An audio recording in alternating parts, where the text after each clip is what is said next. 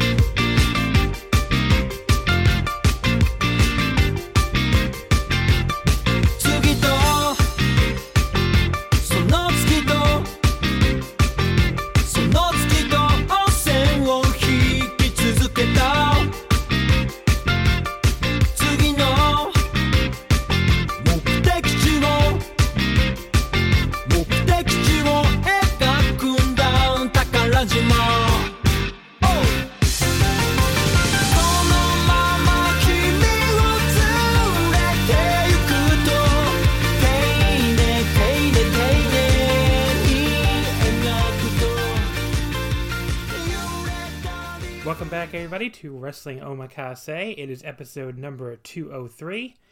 This week, very pleased to be joined by a returning guest, Mr. Chris Samsa from the Sport of Pro Wrestling. Hi, Chris. Hello. Thanks for having me. You're very welcome. How are you doing today? Oh, I'm good. It's a beautiful day here in Chicago. We finally got some, super nice weather. So I'm staring at it out my window as I speak to you about pro wrestling, which is how I prefer to spend my time. I went to go get my second Pfizer vaccine today, so that was great. But I wish it could have been tomorrow, because today was like low 40s still, and tomorrow's going to be like 57 somehow. There you go. So yeah, that's pretty much what we've got going here. It's like low, like mid 50s. There's still like a ton of snow on the ground though, which is like real kind of messes with your mind, because you go outside and you're like, oh, it's so nice out, and then you see like piles of snow that are still here from when we got just like so much snow. So, but yeah, it looks like it's going to be looks like we might have turned the corner here, but I would hate to jinx it. Yeah, the snow's been gone here for a while. We got a bunch of it, but it's all long melted. But yeah, so far no side effects from the second vaccine for people listening who might be wondering. But it's only been about 4 hours. I don't know. Guess we'll see. Because usually, like, the second shot is worse, right, for most people. But sometimes if you already had the coronavirus, like I unfortunately did last year, the first shot is worse. So the first shot was pretty bad for me. Like, I had like a very mild fever, and like I was kind of out of it for like 2 days. So I'm hoping, what they say is like, because you already have the antibodies, right? So I'm hoping this second shot is thus very mild. But it's funny that you say like you had bad side effects or whatever, and that was just like a little fever. Yeah, and like you were like kind of out of it. So I'll take that over a deadly virus any day. Trust me, it's much better than the 2.5 weeks I spent with COVID. So Oof. It was awful. Yeah, like the worst illness. If people don't know this, COVID is bad. people have figured that out by now, I think. But yeah, unless you get like really lucky. Because my girlfriend Nicole, she assumed she must have had it because we didn't do any of the things we're supposed to do. Like she she shared a bed with me and all that, because we just don't have a lot of room in this apartment. And she assumed she must have gotten it and just like been one of these like asymptomatic people, or like her throat kind of was scratchy or something. And I'm like, yeah, I wish that was what I had, because I had like the worst symptoms. It's like imagine like your worst flu times like 5, and that was my experience with COVID-19. So would not recommend, but I'm happy to be vaccinated now, so probably don't have to worry about that again for a while. Go get back into the casinos and do all the things that you want to do. Yeah, so we'll say maybe like I was thinking like late May for something like that. Maybe hopefully like have the level of it come down in the area too. Just to be extra careful. Yeah, you just don't want to be passing it around, right? Yeah, exactly. But we'll see. It'd be fun to do that kind of stuff. I've been hanging out with like 1 or 2 friends since I got the vaccine shot, and that's like been my big exciting thing I haven't done in months. is like just seeing people who are other people I live with. So, yeah, I mean, like the CDC put out that guidance that was like, oh, unvaccinated people can hang out together and they can hang out with unvaccinated people if they're low risk. I'm like, yeah, everybody's been doing that. Thanks. Yeah, I think Quentin and I are both vaccinated. We did that episode a few weeks ago. My other friend Ethan's getting vaccinated or just got vaccinated. And we're like, yeah, we're talking about going to a restaurant together or something. It's like nobody was waiting around for the CDC to be like, we can hang out with other vaccinated people. Really? Never would have guessed. Thanks for telling us. Yeah, what a statement to make. Yeah. Oh, all right. Yeah. Cool. Thanks. maybe we don't need masks and like 12 feet apart when we're both vaccinated. I never would have guessed. That's literally the point. Yeah, I mean, it's really like, I don't know. If you read some people on Twitter, you'd think like these people must never have left their houses like before COVID, because they seem weirdly excited to like have no one ever leave their houses again. But it's like, I'm sorry, at some point when when everybody who wants to get vaccinated in this country can get vaccinated, I can only people are going to go live their lives. I mean, at that point, if you're choosing not to be vaccinated, that's not really my problem. I mean, I can't really. That's indeed, that's on them at that point, right? Yeah. I mean, if you're immunocompromised and you can't, and vaccines don't work for you, that's a totally different thing. But I don't know, like the people who just are not going to get vaccinated no matter what, it's like, I can only hold off my life for so long for those folks. I mean, just go get it. What do you want me to tell you? Isn't that what they've all been saying? Yeah. I don't know. But what we're here to talk about... Not the place, yeah. Yeah, we're here to talk about some professional wrestling. So we're going to do something weird on this show. Very weird for Wrestling Omakase. We're going to talk about some American professional wrestling. We did both watch AEW Revolution, and it's been a long time since I did a full AEW pay-per-view review on this show. I think it's been definitely since 2019. We definitely did Double or Nothing, the very first show. I don't know if we even did All Out. We might have, but yeah, that was probably the last one. And I don't think we did Full Gear. We could have in 2019. I mean, but I definitely didn't do any shows in 2020, and there's a number of reasons for that. Number one is I don't love the promotion to begin with, and it's definitely not my favorite. And people do I feel like pay more attention to you when you talk about AEW, so that's nice. But it's just not my favorite promotion to cover. But much more, or my favorite promotion to watch, let alone cover. But a much bigger reason for why, I haven't been covering it even for the pay-per-views all this time, is because people are fucking babies about All Elite Wrestling, and especially about any critique of All Elite Wrestling. And at some point, it gets to become not worth the goddamn trouble. I don't know. You don't have to agree with this hot take if you don't want to, but it's there's some folks on Twitter. There is no way to lose followers faster on Twitter than to criticize anything AEW does. And there's some folks who just take any critique of AEW like a personal attack. And WWE fans do that a lot too. But I'm not going to talk about WWE anyway because it's just really beyond horrible and not even worth watching. But yeah, I don't know. The AEW fans, they get very oversensitive. Now, I decided to cover Revolution because I have been watching the TV, the Dynamites, over the last couple months and really enjoying them.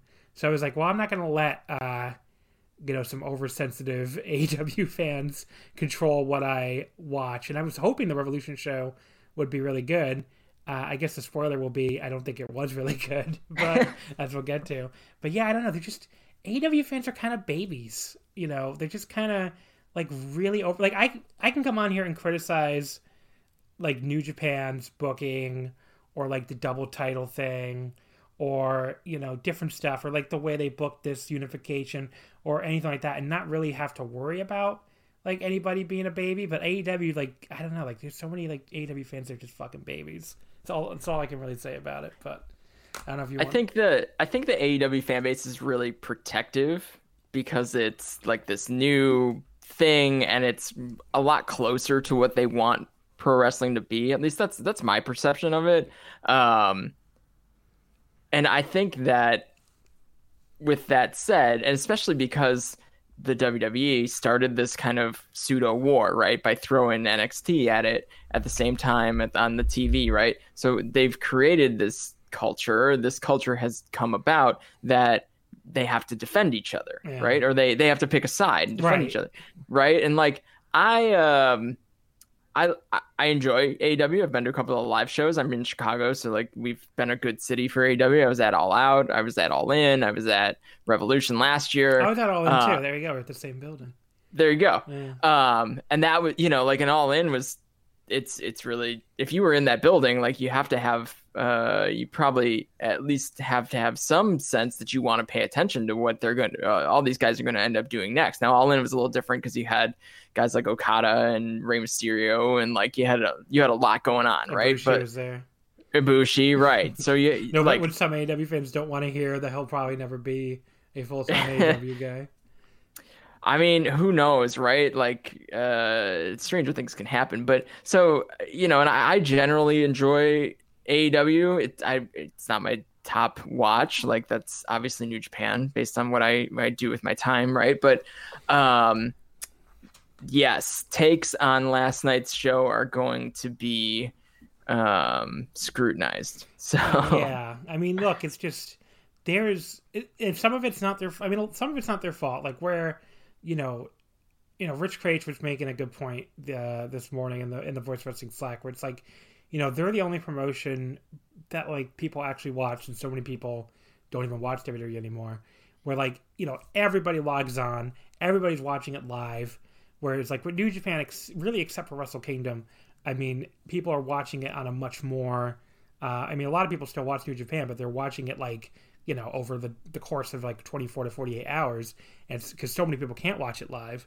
So you don't have that like tornado of takes that I think happens with AEW. And I get that like some of the AEW fans feel like people hate on the promotion too much, but like some of the stuff we're going to talk about when we talk about Revolution, like they do get a fucking pass from people on stuff that I don't think a lot of other companies would get a pass from the same folks from, and it does fucking annoy me. So that maybe that comes out, and I try to be even subconsciously, and I end up being more critical of them than I even mean to be. But it just feels like some of the shit, like people, like I might as well just say this now before we even get to the two promotions of the reviews. People complained so much about Evil and Jay White and interference in New Japan matches. I felt like that's all I've been listening to since fucking August, and I don't even disagree with all the complaints. Like, I came on here and buried the shit out of Castle Attack Night 1 a week or two ago because, it did get really fucking repetitive having all the interference on, in every single match on the show. And then I watched Revolution, and there is a run-in on 7, or run-in or interference in 7 out of 8 of those matches. And the 8th has a post-match run-in. So really there's a run-in on every match on the card. And if you don't believe me, I have the receipts. I have it all in my notes, believe me. And like, nobody seemed to give a shit. Like, the lack of people caring about the number of run-ins on the show. I'm just like, if you would ask me before the show happened, like, hey, John, if AEW does a run-in in every match, literally every match, will people complain? I would have said yes. I think people probably would complain about that. But it's like, it just seemed to get shrugged off so easily. And yeah, it does annoy me after listening to like 8 months of New Japan interference discourse. I'm like, why do they get a pass on this? It is really, really bizarre to me. And, I've heard like people be like, oh, well, I can like interference in one company and not like it in the other company. But it's like, I don't care. Like, interference doesn't really bother me on a micro level. But like when it's in every match on the show, I still thought people would complain about that and get sick of it. And they didn't seem to care. And it really did, like, a lot of people did not seem to care at all. And it really did surprise me. But well, on that, I think it's a little bit of what the fan base is used to. Like, it's that's not uncommon on their TV, but I feel like it's well placed on the TV because you're building towards something. you're building towards a blow off, right? Yeah, they have quarterly pay-per-views. Like, this is not like they're even a monthly show. They run 4 big shows a year, and one of the 4 was filled with this shit in every single match. Like, that part of, like, the fact that I haven't heard that many people make such a simple statement about it, it still boggles my mind. It's almost like, I think it's recognized as something different in AEW than it is in New Japan, though. Like, in New Japan, it's ruining, like, this work rate, you know, the product that the reason people enjoy New Japan. So, like, I guess I'll play devil's advocate here, I guess, a little bit. I don't know that that's exclusively or even the majority of why people are listening or watching AEW. They're watching it more for those stories and some good, great, you know, work rate matches. I mean, Ray Phoenix is there, Kenny Omega's there, and they've got really good wrestlers. But I think that, like, Evil represented like the evolution of New Japan away, to some people. Evil represented the evolution of New Japan away from what they, like, fell in love with it for, whereas AEW is so young and so I mean, young. Yeah, I mean, I guess that's the only way to say it. Like, they're so young that they don't have that identity established as much. So I don't think you're wrong that people give it a pass in that way. But their identity is such that this is all progression in their story, which is much different than how, say, New Japan progresses a story, because they have weekly TV, and weekly TV means you gotta just kind of give incremental boosts, which means you do a lot of this type of run-in interference type stuff. Well, that's fair, but also, I mean, you say, like, people, you know, AEW's new and it's not established or whatever. Unless these New Japan fans we're talking about came in in 2005, which I'm not saying those people aren't out there. That's, you know, pretty much when I came in. Like, if you came in anytime after 2013, New Japan had interference in major matches, especially involving the Bullet Club specifically. So, I mean, what you're saying makes sense. I know you're being devil's advocate too, but on the other hand, it doesn't make sense because this stuff has been here in New Japan forever. Now, you know, for 8 years. So, you know, if people, I don't know. It just felt like that whole debate, and I feel like people probably are pulling out their earbuds right now because they probably don't want to hear another Evil debate. But that whole debate would have been, people would have been far more honest to just come out and say, I don't like the King of Darkness, Evil. Like, sure, right. Because that's what I was just going to say. Yeah. I don't think it's that you don't like interference, because clearly you don't give a fuck when every single match on an AEW pay-per-view has interference. You don't like Evil. And if people had just come out and said, you know, I don't like Evil, I don't like Bullet Club anymore, I wouldn't even necessarily disagree with that. I mean, I probably like Evil a little more than some of these people. I am ready to fucking throw Bullet Club in the goddamn bin, you know, especially after seeing these shows where they're not involved at all and being like, oh, New Japan really is much more pleasant this way. But, yeah, I mean, like, if you just come out and said that, that's fine. But they made it like this big thing, like, oh, interference doesn't belong in New Japan. Interference destroying professional wrestling. It's like, I don't buy the idea that AEW is like, you know, such a completely different thing that people who, you know, months ago were tearing their hair out and then lighting the hair on fire about interference in New Japan should be now like, you know, one of the 4 big shows of the year with interference in every single match. Who cares? Like, I get it on the TV, and I totally get what you're saying about, you know, like, you know, progressing storylines. But, like, you should not be booking one of your biggest shows of the year like this. Like, this felt like fucking TNA. And not just because Christian Cage came out to his TNA theme song. Like, this really felt like total nonstop action. And, you know, just book finishes. I don't know. Just book your wrestling. Like, you don't have to get everybody on the show at all times. Like, they really had that get everyone on the show itis, where, like, anyone involved, even perpetually with, you know, an act or with a feud, has to get on the show. And it's like, just leave people off the show. I don't know what to tell you. Like, the lack of you know, the lack of being willing to leave people off the show, you know, really does, like, lead to some really tedious booking. And, and people made fun of the take that AEW had too many people. But, I mean, look, they have enough people that they have, an entire geek crew to sit at ringside. And then they're still, jamming all these people on the show and run-ins and interference spots and all this shit. And it's yeah, I don't know. It doesn't even feel to me like some of the, most of their interference problems on Revolution were, storyline related. It just felt like it was a lazy way to jam as many people on the show as possible. And it's I don't know. It felt very WWE too. I mean, I said TNA, but it feels very WWE. Just got to get everybody on the show, and just really, really dragged it down for me. But... Yeah, I mean, all those finishes dragged it down for me too. But I mean, we'll get to that when we go kind of deeper into it. But I hear you. I'm with you. We were talking offline, and I was like, I don't know that I'm going to have much of a counterpoint for you. So this may be a kind of a boring episode to listen to. I do enjoy. I think I enjoy AEW.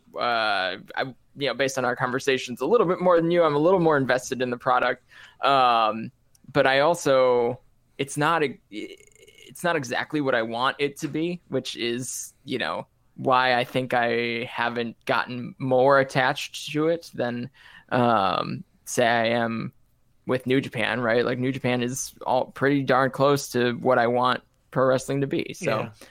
Yeah. It's just really frustrating because I really was liking the TV. And I know people, I don't know, people probably don't expect it out of me, but I love the current Kenny Omega run. I'm always a bigger fan of him as a heel than as a babyface. And, where he got really boring to me in New Japan down the stretch was when he was doing that, terrible tweener shit, where, he was working face 1 second and heel the next, especially during that final title reign. And, now that he's just being, a completely obnoxious heel champion again, I'm yeah, this is great. This is a Kenny Omega I like. And so there is stuff in that company. I mean, obviously you mentioned Rey Fenix, and he's one of the best wrestlers in the world right now, probably top 3 pretty easily. Yeah, I mean, there's plenty of stuff in that company that's awesome, but it just feels like it gets weighed down by so much superfluous and bullshit and bad booking. And I don't know, people say this guy won Booker of the Year and AEW won Promotion of the Year, and there's so much of it that feels like it succeeds in spite of the way it's booked than because of. So I don't know. I mean, maybe that's even unfair. Maybe the big picture macro stuff, the Kenny stuff, the Kenny and Good Brothers, the whole interpromotional thing is fun. There is a lot of macro stuff they get right, but so much of the mid card is just so blah, just really, really blah. And I get that that stuff's not as important as your main event stuff, but it really weighs on you when you watch an entire 3.5 hour show. So I don't know if you. Yes, I agree. I think we'll get to a lot of it as we go through the card, but yeah.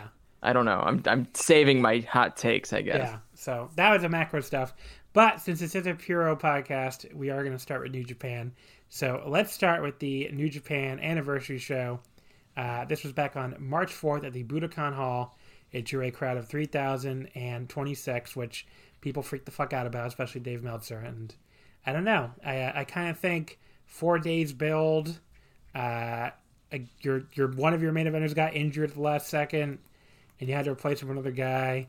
And by the way, Tokyo's still under a state of emergency. I don't really think selling 3,000 tickets is that bad. But some people seem to... I mean, that's right where most of these I know. Are selling. I mean, 3,000 is the number you see right now. That's I don't want to say that's capacity because they have more tickets that they could sell, but that's the number that's selling right now. That's the number of people that are going out and going to shows. Well, okay, you made a kind of a great point. So the anniversary show in, in 2018, 2019, they were drawing between 3,800 and 4,000 out of Ward Gym. For these similar main events of a special singles match. This time they did put the titles on the line. But I'm sorry. They're drawing 800 less people than they were drawing before for the same show, during a fucking pandemic, and people are acting like, really Dave Meltzer, I guess, are acting like the company is like fucking going under. I don't really understand that, but it's just a little bizarre to me. But this is the anniversary. It's not New Japan's biggest show of the year. I mean, people comparing it to like the Noah Budokan show and stuff, which I heard. There's a rumor going around, by the way, that that number was kind of inflated. But but anyway, even if it wasn't, though, I mean, that's their biggest show of the year, so good for them. I mean, this is the New Japan anniversary show is like a fucking C show. So yeah, and well, the Noah show was like back to Budokan. It was like their big. I mean, that's a big deal for them. Yeah. And the show was what it was. I'm sure you've talked about it already. I liked it. Yeah, it was good. I mean, title change aside, everything's great.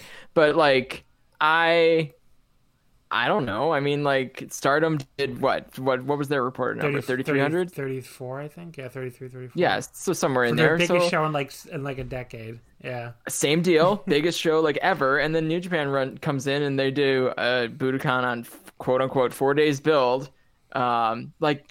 Like we didn't know where they were going with the main event. I mean, if you pay attention to you're a fan of the promotion, you know who's going to be in the main event. It's going to be the junior versus the heavy, or they're going to do something wacky like the Never or whatever. Either way, you were going to get kind of one of those matches, and it ended up though Desperado and Ibushi and over delivered, if you ask me. In general, more would I have been more excited for Hiromu? Absolutely, most people would. And would they have sold more tickets? Definitely. Yeah. But like 1,000 more? No, probably not. I think 500 more.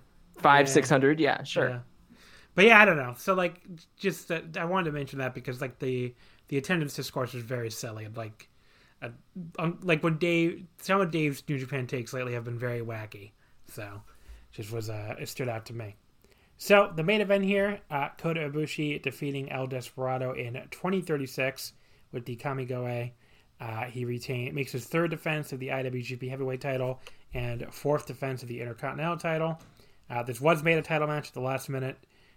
Basically, Desperado asked for it, and or Ibushi went on the press conference and basically told him he wanted to do it.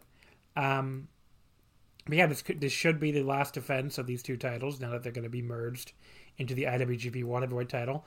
Which, if you want to complain about something with New Japan lately, I don't know. I really do hate the title merge. I will say I'm not quite as worked up about it as some people I've heard, but it's pretty stupid. And getting rid of the IWGP Heavyweight title, which in my mind is the most prestigious title in sports, in pro wrestling, and I don't think that many people would really even disagree with that. It just feels very, very wacky. The fact that Kota Ibushi's, Emily Pratt did a great article about this where, I thought she really broke down the, and I should look up what the site, yeah, because I know it's not the same site anymore. But yes, she wrote a great article about this, about, just the issues with, with the title unification thing. It's on Fanbyte, by the way. That's the name of the site now. But yes, basically, the biggest one to me what that comes down to is it doesn't really feel like the Kota Ibushi character, in the canon of New Japan should have the power to do this. And I know he requested it and the company had to go along with it, but it just feels like, it feels like the company should tell him no. It just doesn't feel like the kind of thing a wrestler should be able to do. And, it seems to have created a lot of resentment toward him and among a lot of the fans, and I don't even just mean the Western fans either. I mean the Japanese fans. If you look at Twitter hashtags and if you look at there's forums and stuff, apparently it is inundated with people complaining about this. The Japanese fans, if anything, hate this even more than the Western fans do. I mean, they really hate this title unification, and I can't say I'm too surprised. I mean, getting rid of the IWGP Heavyweight title, I did not think was going to be popular when I heard that's what they were doing, and if anything, maybe though it's even more unpopular with the Japanese fans than I thought it would be. But yeah, I guess before we get into the match, do you have any thoughts on this unification thing? It is funny watching these promos and like every wrestler in the company burying it, except the heels now. The heels are for it. So I'm like, oh, they figured out this is a heel move, I guess. I just think it's confusing a little bit, right? And it's confusing to me, and I'm within the minutia of it all, right? So I does this end the lineage? I mean, they're saying Ibushi's the first world heavyweight champion, but does that mean that all the previous heavyweight champions, like that title just completely stops? Like, I'm curious to see how they handle it going forward. I mean, I think this does kill the Intercontinental Championship for sure. Like, I think that lineage ends here, right? I mean, how do you run a company and have no history attached to your top title? That seems strange to me, especially in the context of New Japan. So I think that, especially because it's not like they vacated it and started a whole new title.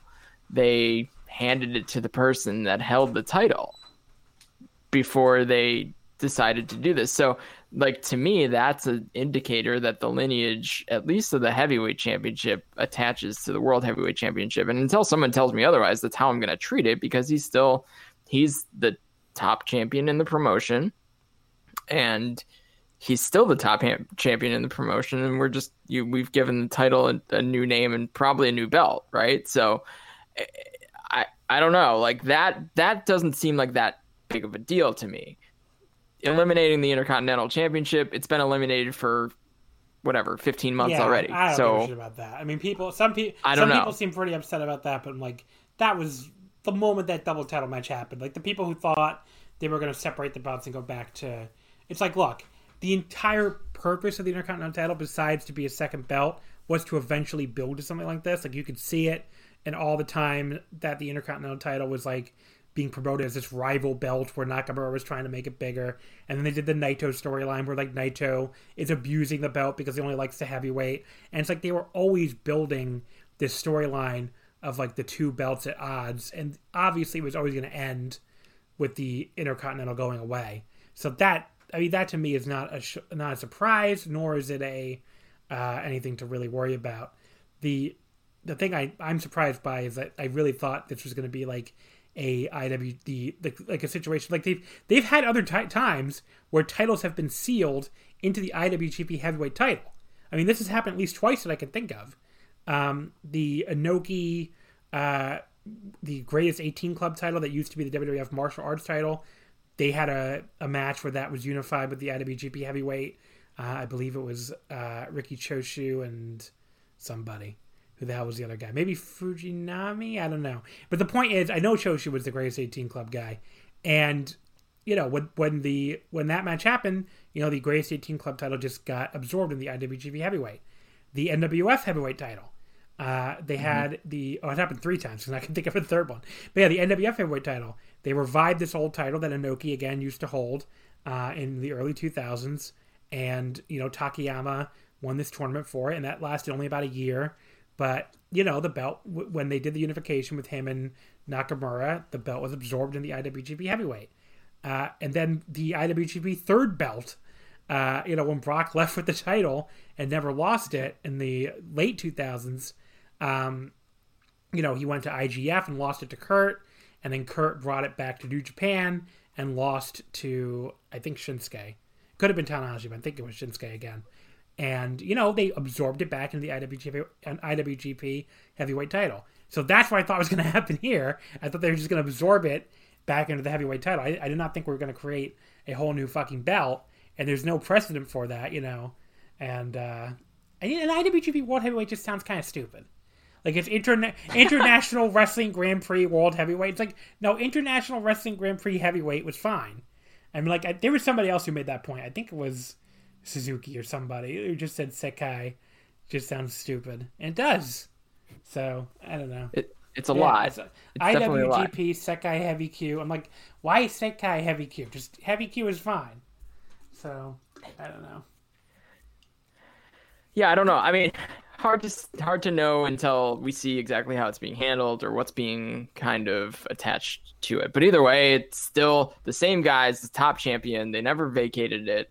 To me, that means this title carries on just kind of the way you described how they handled all the other titles. Now it's a little bit bigger because the Intercontinental, like I look at this era that the Intercontinental existed, and it's the Intercontinental title era. I mean, like, it's the era that, like, if you really think about it, and there's so much conversation about is New Japan in a new era, etc. But like, the beginning of this kind of current run was when the Intercontinental was born and created, and now we're seeing people talk about kind of the end of a certain era or a certain run, and it's when the Intercontinental was killed, and now we move on the secondary titles to something like the US and the Never and maybe the Junior, right? We see that elevate, but then that's a different second title. It means something different, and I think what's gonna be really interesting to me is how far separated will this World Heavyweight Championship be from, I guess, the next highest ranking singles championship in the company. Because if this creates a bigger gap, then that can work for or against them, right? If this is really just like top guys only and forever top guys only, and once you get there, you're going to be at that level for the rest of your career, which is kind of how the heavyweight's been, but not necessarily, not exclusively, right? But how exclusive? How long are the reigns? How many defenses? What are the stats? Right, my thing. Like, what are the data points that end up going with this? That's what'll be kind of interesting for me to see. Or is this something that opens the door to bouncing the title around more because we're looking at things a little bit differently now? That can be, or is it going to be I mean, Ibushi's defending. He was defending these titles at like a extremely rapid rate for the first 2.5 months of the year already. Is he going to continue that? So he racks up a bunch of defenses, and that becomes the precedent for this championship. I'm curious to see where we go from here. Two things. I wanted to say that point you made was pretty brilliant, that the Intercontinental title was pretty much this entire era. I mean, the Intercontinental title was established on January 5th, 2011. Like, officially, that's when it was announced. So, the first champion was May 2011. So, yeah, that pretty much is, the the Intercontinental era. The other point I wanted to make is, so we don't know how it's going to go. Is it going to be is the heavyweight retired or whatever? If you look at Wikipedia, it does say the heavyweight's retired right now. So I don't know where they're... Well, yeah, that's been the communication, I guess. But it's still... It's very bizarre. It feels vague. Bizarre. It's bizarre because they didn't vacate it, do a tournament. How do the New Japan Cup? Have the new champion crown with the New Japan Cup? I don't know. It's odd that it's just, especially in any Japanese promotion, to not just have a tournament when you have a new title or a new trophy or whatever. They always build some matches around it. Typically. I don't think they've changed it on Cage Match yet. That's interesting. I guess they're still waiting for New Japan to show up with a belt or something. They still have Ibushi listed as heavyweight and IC champion. Huh. Yeah. Sure. So it's not... Yeah, it is very, up in the air. I mean, I honestly just think they should absorb the belt and just fucking never speak of this again. Because the people really are upset about it. And it really wouldn't shock me if they backtrack on this somehow and just keep the heavyweight belt. Because, I don't know if that would involve Ibushi losing and then the next person doing that or what, but the reaction is really negative. And it's not like this company hasn't switched gears when the reaction is super negative before, because we just saw it with a certain umbrella guy not that long ago here. Thank God. Well, and also this match that we were just about to talk about and got sidetracked was not a championship match, and then 3 days or 2 days later it was a championship match. So I mean, this is a much bigger story to pivot that on, but also it doesn't seem like New Japan's opposed to listening to fans, pivoting. This isn't WWE. Or storylining it, right? Kota Ibushi he doesn't want to carry 2 belts around. I don't know. Like he couldn't seem to figure it out. He really could so. not. Like I've never seen a man have that much trouble holding 2 titles. Like I wanted to be like, buddy, Naito and Evil both had these same 2 titles, and they were not like constantly looking like they were going to drop them whenever they like moved their elbow or anything. It was and like the coolest guy that walks around with 2 belts right now is El Desperado. I mean, like I don't know, clip them together and put them around your back. Yeah. So I don't. It is all fascinating. We won't really see what they end up kind of doing with it until at least after the New Japan Cup, which does create this kind of air of mystery around it. Genesis, we'll find out. Maybe the road. Yeah, I'd like. And even if Ibushi starts, I mean, I don't know if he's even on any undercards coming up. He isn't for the first round. I don't think for the second. Yeah, right. Maybe he'll show up at the end or something. I was gonna say they haven't announced cards for the second round, like the undercard. So is he gonna have any belt? Is he just gonna keep carrying the 2? Like, what are we doing? Seems like it was kind of shotgunned, and it's odd. It is just kind of strange. So the match itself here, I thought this was really great, but I still seem to be a little bit lower on it than some other folks. I went 4 stars flat on this. It's one of these matches where, like, it's an awesome match that I was disappointed by because of the standard I hold these 2 guys to. I mean, I just didn't love it quite as much as I thought I would, mostly because, as I mentioned, it was about 20 minutes, and it started a little bit slow for me for a 20-minute match. Like, I honestly thought they were going to go a lot longer with how slow they started with the, trading holds and stuff. But, everything after the 15-minute mark was fucking awesome and, took it to that 4-star level for me. But yeah, Ibushi is a guy where, I love his closing stretches. I love his, a lot of his, work and his pairings with, like, Naito and some other folks. But, like, sometimes his early portions of matches don't land with me at all. And this really happened in the Ibushi Okada match last year at Wrestle Kingdom 2, where I was like 4 1/4 on that and a lot lower than a lot of other people. And, he has a tendency not to land with me in these early portions of these big matches where, like, I don't know, where he can be a little more dull to me than, I know it's the style, so it's not really his fault. Like, the style is like a little bit boring in the early going a lot of the times, but, like, he can be especially dull for me in the early portions of these matches, I guess. Yeah, I tend to agree with that, though I've just kind of accepted it as what he does. So that doesn't bother me at all when I'm watching an Ibushi match, because, like, I have a lot of faith with where it's going to go. Like, I think Ibushi is he's one of the best wrestlers on the planet right now, has been for quite a while. And I was a little surprised that he and Desperado started at that pace and also just, like, did some, like, mat work and grappling, and, like, they were I don't know what I expected, but I didn't expect that out of this match for whatever reason. So but yeah, as the match went on, like, these guys are both great. I'm really actually kind of glad it only went 20 minutes because I feel like that's kind of a believable time frame for this matchup, whereas, like, Ibushi gets taken to the limit by someone like Jay White and, like, almost like way more than twice this time at the Tokyo Dome, and then he can put away Desperado in 20 minutes and 36 seconds, and Desperado puts up a good fight, has a couple of good near falls, the whole shot. Me too. Right. So that was something I was going to bring up at some point here too. Like, shocked he kicked out of the Kamigoye and he had to go to the knee pad down and that whole thing. So I'm a little concerned that, like, that's just going to become how Ibushi has to finish matches. Become the Bama where, like, one will never win, basically.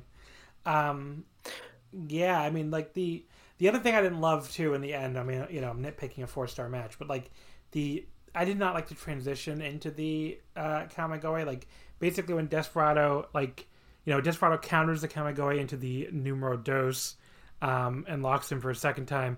Ibushi got this, like, really weird counter into a roll up, and then I thought the actual Kamigoye was awkward. So in a way, I'm glad that, like, that was not the finish because it didn't look that great to me. But I was still surprised they gave that to a junior, obviously. they let him kick out of it. Yeah, I mean that second Kamigoye looked awesome too. So like at least we ended up with that. I mean like it looked stiff. Right. I don't know if it was, but he really whacked him. So that was definitely the kill shot, which it is helpful when the finish looks like the finish. Afterwards, Ibushi had like a moment where Taichi, who came out there with Desperado, Desperado had Kanemaru and Taichi with him, but only for like legitimate moral support because Suzuki-gun does not do run-ins anymore, really. So, and thank God. I mean, Bullet Club does enough for like 3 units. But yeah, but Taichi was out there and had like a moment with Ibushi, and he's like stared at him for a long time. I guess referencing their G1 from last year, but like that turned to be a total fake out because then he lost in the first round 2 days later. So, yeah, there you go. I do like that they give him a chance to have people think like, could Taichi take this? The semi-main event. So the next 2 matches, and this transitions into the Patreon plug, which I haven't done yet. So we are doing daily coverage of the New Japan Cup on the Wrestling Omakase Patreon at patreon.com/Wrestling Omakase for only $5. So, we are going to cover one New Japan Cup show on this episode later today, but every other New Japan Cup show daily is getting covered on the Patreon. All the tournament matches. I've been watching the undercards too, and I go in a little bit of that, but especially detailed reviews and recaps of all the tournament matches. Updates on the Wrestling Omakase Pick'em, which Chris, of course, was very gracious to host for us on his website, and the updates on the future brackets and all that. So yeah, we've been doing that on the Patreon daily for only $5. I think that's a great deal. You get all the audio coverage of this tournament you could ever want, and of course the flagship is not doing it this year. So if you want daily audio coverage of this tournament, we're pretty much your only option, at least on the Voices of Wrestling Network. So yes, patreon.com/Wrestling Omakase. I already covered both these matches, so I'm not going to go into any kind of detail here. I will just tell you that the Great Okan beat Tetsuya Naito in 2020 by referee stop. I thought this was the match of the night. I went 4.25 stars on it, and you can hear me rave all about how awesome I thought it was over on the Patreon. But the very Cliff Notes version was, I love that they told the story where like Okan's power was like just constantly countering Naito's big moves. Like Naito went to do that like Swiggy DDT off the ropes, and Okan just caught him in midair and just like dumped him. It wasn't like a squash for Okan, but like it was kind of close. I mean, Okan definitely dominated, and they really were not afraid to let him just beat the shit out of Naito in this match. And at the end when he Naito had been making fun of his poses, pretty funny fashion, and then Okan just made fun of his pose after he beat him. Just such a great moment. But yeah, I went 4.25 on this. I thought this was awesome. Do you have any thoughts on this one, Chris? I mean, I really liked it. I love that Okan advanced. I liked the taunts back and forth, just kind of like you referenced. I thought that was a really nice touch. This was, in a way, vintage Naito in the way of, and he had been this way on the previous tour too, with Honma and just kind of bullying guys around and taunting and really just kind of making fun of whoever he's in the ring with. And I liked that they played off of that. I thought Okan looked awesome here. I think Okan is, I'm on Team Okan. I think he's going to end up a really important factor for New Japan. And, I don't know how far he's going to go in this particular tournament, but he's going to start getting some big wins. And this was maybe one of many. Fucking get eliminated by Toru Yano. That's all right. You got to figure he's through to the following round, but I don't know. I mean, I guess if you're going to give a banana peel win, right? I mean, I guess that Yano upset is not it's not the end of the world. I guess that's kind of a protected loss in New Japan. Oh wow. The next match was also a New Japan Cup tournament first round match, also covered on the Patreon. Jeff Cobb beat Satoshi Kojima at 11:50 with the Tour of the Islands. I thought this was good. I went 3.5, and again, you can hear all of my detailed thoughts at patreon.com/Wrestling Omakase. Yeah, I think these guys worked really well together. No surprise on the finish there, though. pretty much knew which direction this was going to go. Between matches 3 and 4, we got the big announcements of 2 huge shows for May: the Wrestle Grand Slam in Yokohama Stadium on May 15th, and the Wrestle Grand Slam in Tokyo Dome on May 29th. That is their first show.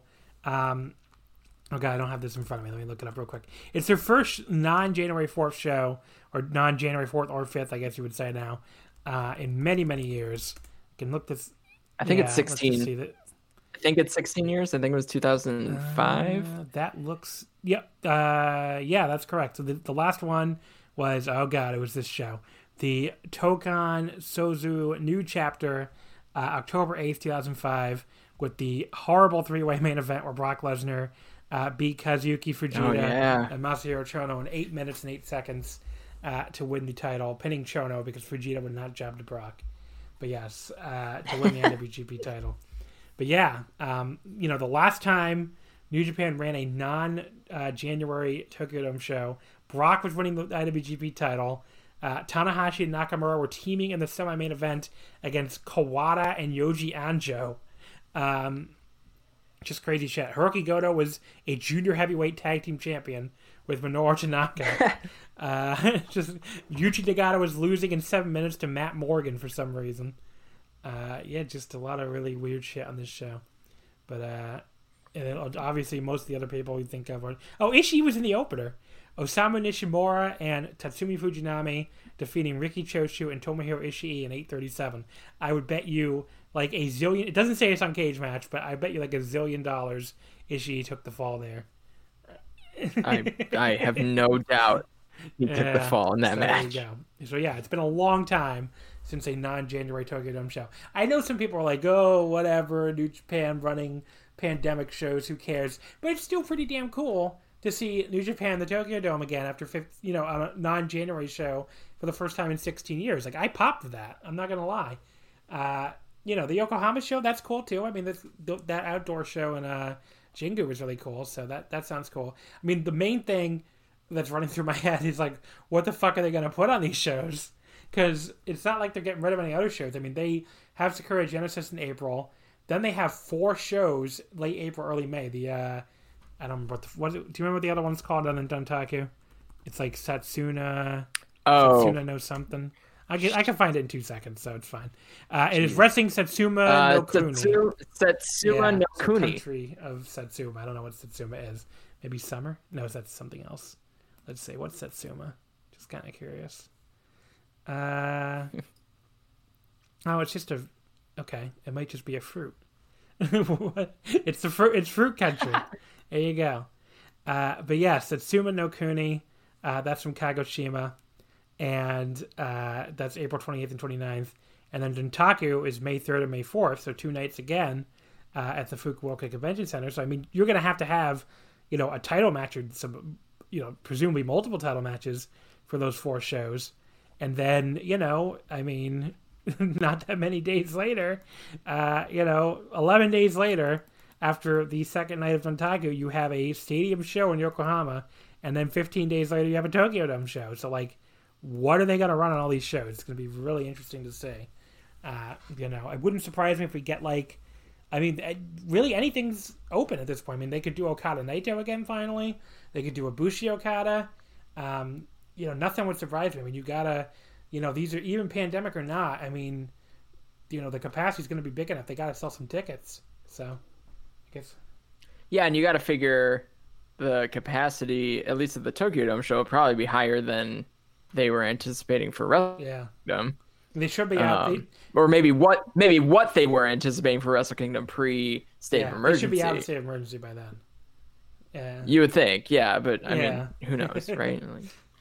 Can't really count on anything, but yeah, I mean, if they can put 20,000 people in the Tokyo Dome, that's going to be even a different environment than the Wrestle Kingdom Tokyo Dome shows that I don't think was that bad of an environment. Yeah, it turned out fine. I think because of how big and cavernous that building is, like, I don't know, you put a couple people in there and they, they're kind of active in their claps and stomps and everything sounds great. But yeah, I love the baseball stadium shows. I mean, I think that's awesome. I think I like part of what I enjoy about, New Japan's production is how they are able to make, different places still look good and use the spaces that they're given creatively or not creatively if they're phoning it in. I mean, we'll talk about the New Japan Cup show. It's sometimes they're just in a gym and they've got a little entrance and everything happens. I love those shows, but it's very charming. Oh, me too. Oh, absolutely. Yep, absolutely. Look like they're in a airplane hangar, like no problem. But I think that's part of the charm, right? So, and I think part of the charm of doing a baseball stadium show is like, where do they put the ring? How do they enter through the dugouts? Like, what are we doing? Like, so I'm excited for the Yokohama show. I think it'll be really cool. So match number 3 was the team of Okada, Ishii, and Sho defeating Shingo, Sanada, and Bushi. Sho pitting Bushi in 9-13 with the shock arrow. I thought this was kind of just a match. Perfectly fine. Don't really have strong thoughts on it. When Okada came up all taped up here, and this is even before we got the note from Meltzer about his back injury, I was like, oh yeah, he's losing to Shingo in the first round for sure now. I already thought he was anyway, but it was like, there's his out. His back is all taped up. He's losing. Yeah. He looked like hell, though. I mean, like, he was moving slow during this particular match. And I don't know if that was selling or if that was real or he's not getting the cortisone shots for the tag matches. I don't know, right? But, like, I know nothing more than what's been reported. But I thought, I even prior to that note, I thought, man, he's moving slow. But I agreed with your take there that was, I mean, he definitely wasn't going to beat Shingo in that state. Okada and Shingo both. I mean, Okada and Naito both went out in the first round. That was very, it's wild. It's fun. It's wild. Yeah, when I posted my bracket to Twitter, someone was like, Okada and Naito going out in the first round, bold move, and I was like, I don't know. I feel like that's where we're at right now. They've both gone out in the first round of the New Japan Cup before. I mean, it's not like it's like New Japan Cup to me is a thing where like, okay, your tippy top guys. And, Tanahashi kind of used to be in this group more than he is now, but and he used to go out in the first round all the time. It's like your tippy top guys, if they're not going to win the thing, then they're going out early. It's like there really isn't much value in like, oh yeah, great, they made it to the semifinals. We strung their fan bases along and then had them lose anyway. Whereas like if they get knocked out in the first round, it's like their fan bases get to, can get over it and get behind somebody else. Like I'm sure the LIJ people are behind Shingo right now. Like they damn sure seem to be. And like, they can get behind somebody else and they can like, just kind of like rips the Band-Aid off. I mean, just like they're not going to win this thing. Why? There's no real reason to string people along. And it kind of gives like a feather in the cap of whoever knocks them out in the first round. It just looks cooler than, knocking them out in the second round or even whatever the fuck. So like to me, like, unless they're going to go to the final and lose, like that makes a lot of sense to get knocked out in the first round. Yeah, I mean, this is Okada's 5th New Japan Cup, and in all 5, he's either been knocked out in the first round or gone to the finals. So this is just what they do. I made that exact same point on the Patreon when I was doing it. It's just such a cool point. Like, he either wins it, loses in the final, or loses in the first round. It's all. Yeah, it's 3 outcomes here. I mean, that's all you get from Okada. And honestly, like if I'm looking through brackets, right, and I'm kind of pulling data from brackets that people have entered on Sport of Pro Wrestling, like those are the 3 outcomes for Okada. I mean, people have caught on. Like nobody had Okada getting knocked out in the second round. There's a bunch that had him going to the finals, and or winning the whole damn tournament, but.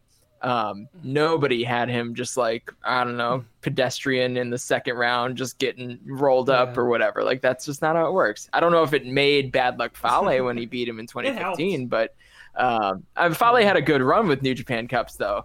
The 14 finals and then knocking out Okada. He wasn't even supposed to go to the final and lose last year. Do you remember who he was up against originally in the first round last year before the pandemic ruined everything? Yes, Jay White was knocking his ass out in the first round last year. So he would have been a perfect either lost in first round or, either loses in first round or wins the thing, which I like that a lot. Right. Because he's won it twice. He won it in 2013 and 2019, and both times he also won the title. Right. So, and then most years, obviously, he's not in it because he's usually the fucking champion. But, Anyway, that's Okada's New Japan Cup. Naito's more like mixed, especially back before he was like really a top star. Like he went to the semifinals a bunch of times, I think, and went to the finals. But like ever since like his elevation, he won the thing in 2016, which was like his big elevation, and ever since then it's like he wasn't in it in 2017. 2018 he got knocked out in the first round by Zach. 2019 he got knocked out in the first round by Ibushi. He wasn't in it last year again because he was the champion, and now this year he gets knocked out in the first round by Okan. And it's like, yeah, this isn't the moment for those kind of guys. Like this is not the G1. This is like an elevation tournament. So, like Naito doesn't really need it. And like Okada in 2019, there's a little bit of a different story because they wanted to set up that MSG main event. But yeah, I mean, usually I'd be pretty surprised if like, wouldn't shock me at all if Naito and Okada never win another New Japan Cup because they just don't need it. Yeah. Match number 2 here was a 10-man tag, and it was the team of Tanahashi, Juice Robinson, David Finlay, Toa Henare, and Ryusuke Taguchi losing to the Bullet Club. Evil, Kenta, Chase, Jay, and Ishimori. Evil pinning Taguchi in 7:39 with the Evil. I thought this was a very average match. The two things that stood out, I guess, were both pre-match. Taguchi is now ripping off Yano.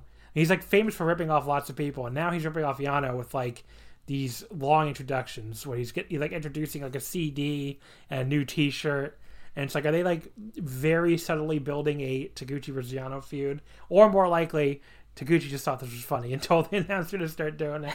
But yeah, it's not up to Yano length yet, but it started. The other big note: Juice has a ridiculous new outfit, an afro, gold and blue pants with a diamond pattern. He looks insane, but he still looks better than he did as a Blues Brother. Well, Finlay's got matching gear too. He's like the understated version with like the black pants that just have a little bit of the pattern. I mean, Juice looks like he should be on a Joker card.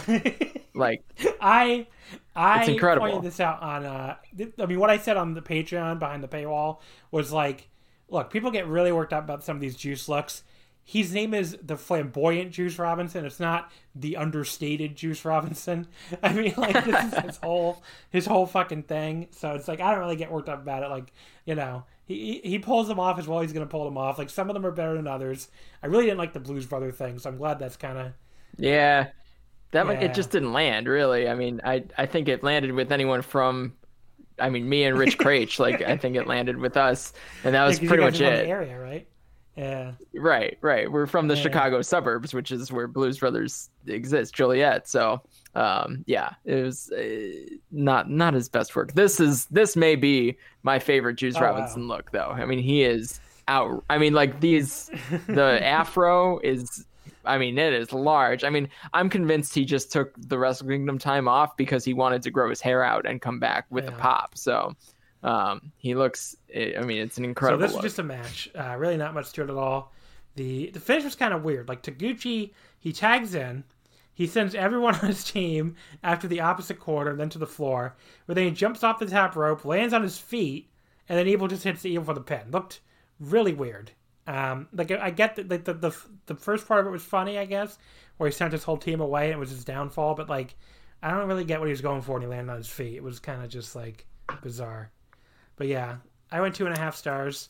And then Jay White, the post match was great though. Jay White grabs a mic, does like this weird ring announcer thing, like over the top announcing Evil's the winner. It's like the two of them continue to get along a little too well, which is like a interesting twist in their storyline after all that stuff in the G1. Which I feel like that's going to go somewhere. Like the people who are afraid it's not going anywhere, I think are I think that fear is misplaced. I think it is going to go somewhere eventually. But I like that development. It's like, yeah, you know what? These two are both assholes.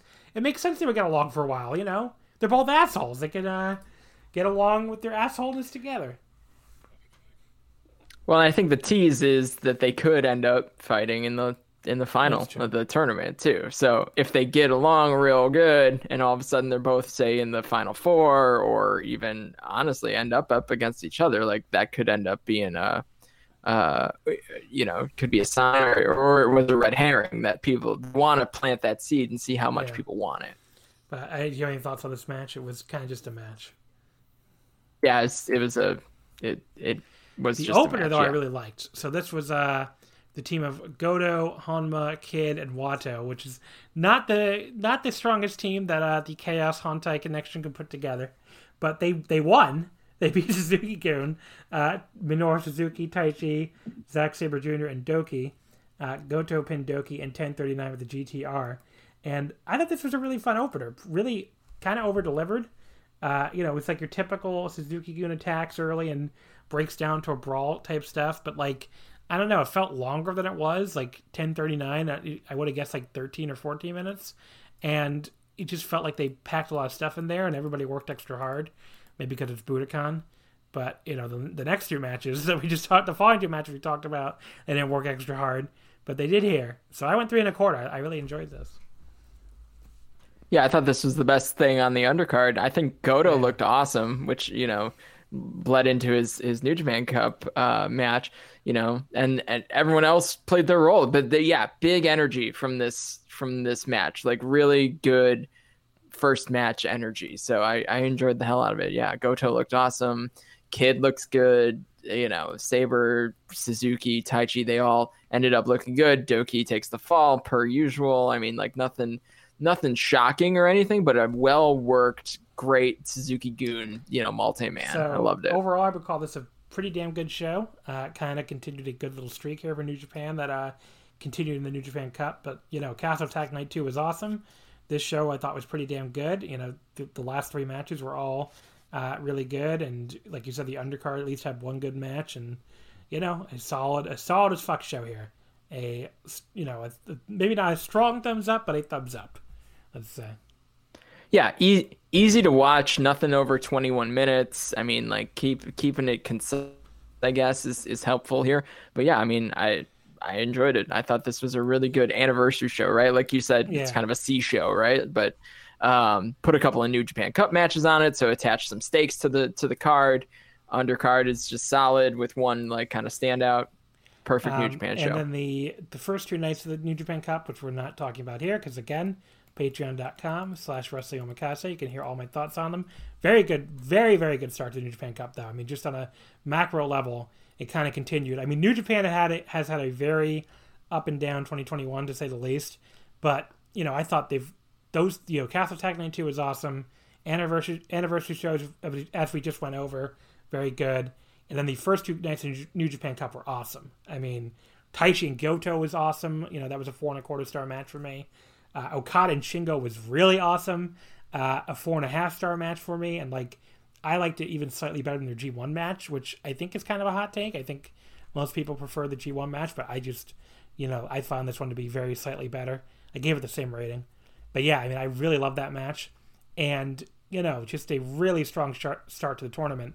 And now we'll get into night 3 here, which was like a quieter night, but definitely still a fun fight night of action here.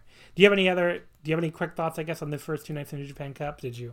I assume you probably liked it too, but yeah, I mean, I think it's solid. I think that, from a fan perspective, like a traditional classic fan, not like coverage perspective, like 2 tournament matches on each card, kind of nice. Like really, I don't love like spreading this all out and kind of getting involved in the content era, if you will, but it's also real easy for me to like keep up on the really important stuff and say like, okay, I'm going to watch the tournament matches and then like, I don't know, slide back in an hour in a little while or that evening or whatever and just catch the undercard and just have it on kind of in the corner as I'm working on stuff. So these have been really easy cards to watch. The work is good. And there haven't been any big surprises, which I guess is good at this stage. I was a little surprised by Goto beating Taichi. Yeah. Goto? Yeah. That was a little surprising to me. Yeah. So the show we're talking about here was the Sunday, March 7th show, which was from the Aimase Yamanase. So Yamanashi, not Yamanase. Yamanashi is a town like in the Mount Fuji area, which was really funny when Zack Sabre Jr. was like giving a promo on one of the nights before this and could not remember Mount Fuji. Like he was trying to think that he was like, yes. That big I can't do a British accent, but he's like that big famous mountain you guys have. I'm like, you mean Mount Fuji, buddy? Like I had to look up the town to make sure. I'm like, he can't possibly mean Mount Fuji, right? He means one of these other mountains. Like now he meant Mount Fuji, and I was like, okay, I don't know how the fuck you live in Japan and can't remember Mount Fuji, but sure. I mean, like, okay. if you don't understand how big of a role Mount Fuji has to Japanese people, it's like if you purchase any piece of Japanese like generic memorabilia or like tourism shit, there is like a 75% chance it has a picture of Mount Fuji on it. It is like the most famous mountain in the country by like several thousand miles. So the fact that he couldn't remember the name of this mountain was really, really funny to me. But yes, that's where this was in the Mount Fuji area.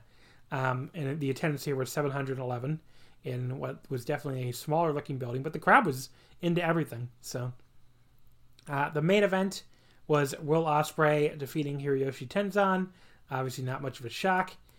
He beat him in 13:37 to advance in the New Japan Cup. I thought this was really good. I mean, this was like the thing that, Joe Lanza always says that Tenzan, somehow, even though he looks like he can barely walk a lot of nights, like really always manages to deliver in these singles matches when he has them a couple times a year, and he fucking delivered here. I thought he was great. I mean, just like they had like some fun crowd brawling. Tenzan like just was like he threw this awesome counter lariat like around the 10-minute mark that just destroyed Ospreay, which obviously Ospreay took a great like flip bump for it, which helped too. But yeah, then Tenzan delivered the TTD, the Tenzan Tombstone Driver. I love that like he's like such a worker. He paused before covering him, like selling his arm, because he's like, I can't kill my ancient finisher that I never win matches with anymore. So let me pause before I cover. That was so funny. But yeah, and then he got the Anaconda Vice locked in, hits the Anaconda Buster. Ospreay kicks out again. But Tenzan got to kick out the Oz Cutter, which was like, okay. But yeah, then he escapes the Stormbreaker, hits the Shin Mongolian Chop, very different. But then Ospreay escaped another TTD and like deadlifted Tenzan onto his shoulders for a Falcon Arrow. That was really cool and, impressive power from Ospreay, who doesn't, I don't think it was a power guy. And then he showed off like this new setup for the Hidden Blade.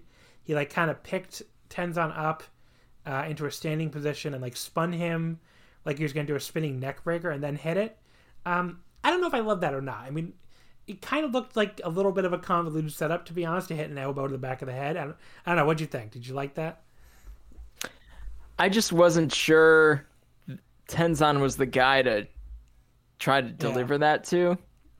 I think it could have been better with someone who's a little more mobile. But yeah, I mean, I don't know. It didn't land. It didn't land as well as I think he wanted to. I don't mind the creativity. I don't mind trying it on a show like this in the first round of the New Japan Cup, but I just think, I don't know that Tenzan's the guy to try that. Then Ospreay hits the Stormbreaker for the pen. I thought this was great, and I went 3 3/4. I actually liked it slightly better than Kid and Sabre, which I did not expect to going in at all. But yeah, Tenzan always delivers in these singles matches. Yeah, so I think Tenzan looked, really good here for what he is at this point in his career. He showed up and had a pretty dang good match, and Ospreay truly teetering towards like exclusively working a heavyweight style. And this was really another indicator that he's like leaving behind his old style he completely. Annoys me way less from an in-ring perspective now than he used to. Sure. Yeah. I think that's completely fair too. I mean, like, I think feats of athleticism aside, I think this is a much more believable version of Will Ospreay as a wrestler, as a fighter. So, and when you put him in a guy like in the ring with a guy like Tenzan too, and they can pull together a really good match like that says something to me. So, I thought this was way better than I thought it was going to be. Obviously the finish was, the result was never in question. So that does kind of pull me out of a match usually. But they way over delivered for my expectations. So I ended up really, really liking the match. So the semi-main event was Zack Sabre Jr. defeating Gabriel Kidd in 17-21 with a triangle choke to also advance out of the first round of the New Japan Cup.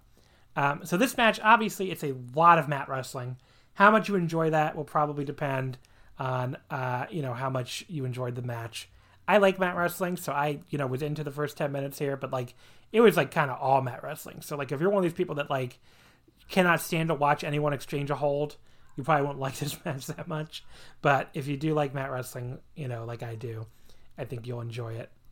They did about 10 minutes of that, like I said. They did start getting into some more high impact stuff after that. Kid threw this very hard shoulder block and then followed up with a corner lariat and a nice head and arm suplex. And then we got some more like very hard slaps and European uppercuts from both guys, but especially from Zach. And there was also some like really cool suplex counters late in the match as they try to convince you that Peter Gabriel, as Zach kept calling him, would have a chance here.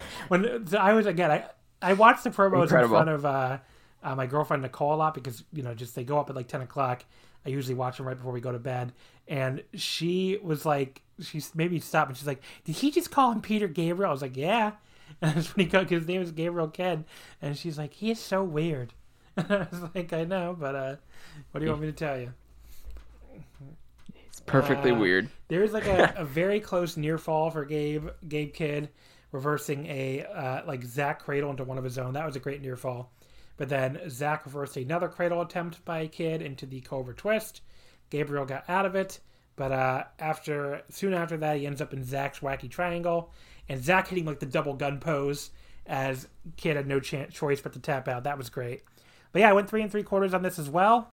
So I'm definitely never gonna complain about a show like this that has two nearly.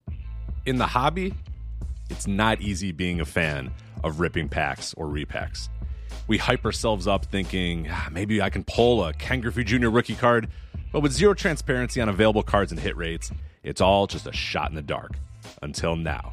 Introducing Slab Packs from ArenaClub.com, the only repack that provides real value, a complete view of all possible cards, and clear hit rates for each one. Now, when I buy Slab Packs at Arena Club, it finally feels like I know what I'm getting. I was able to open an Arena Club slab pack, and I'll be honest, it was a lot better than what you normally do. Say you go to a card show, and there's a random innocuous brown bag of cards, and yeah, you can open it, and look, it's going to be junk. You know what I mean? Like, you know what you're probably going to get in those. Maybe you find that fun, and sometimes I do. Sometimes I like just opening up cards and saying, hey, look at some random cards or whatever. But if you're really in this game to find value and find particular cards, it sucks to have to buy these mystery packs, and it ends up being, almost nothing, nothing of value. Not with Arena Club. You can display, again, of all available cards, hit rates, grading, so you know that when you're opening up the slab pack, you are going to get something valuable. You are getting something good. And Arena Club, in addition to having those great slab packs we just talked about, is also a marketplace for card collecting, buying, trading, selling, displaying, all that sort of stuff.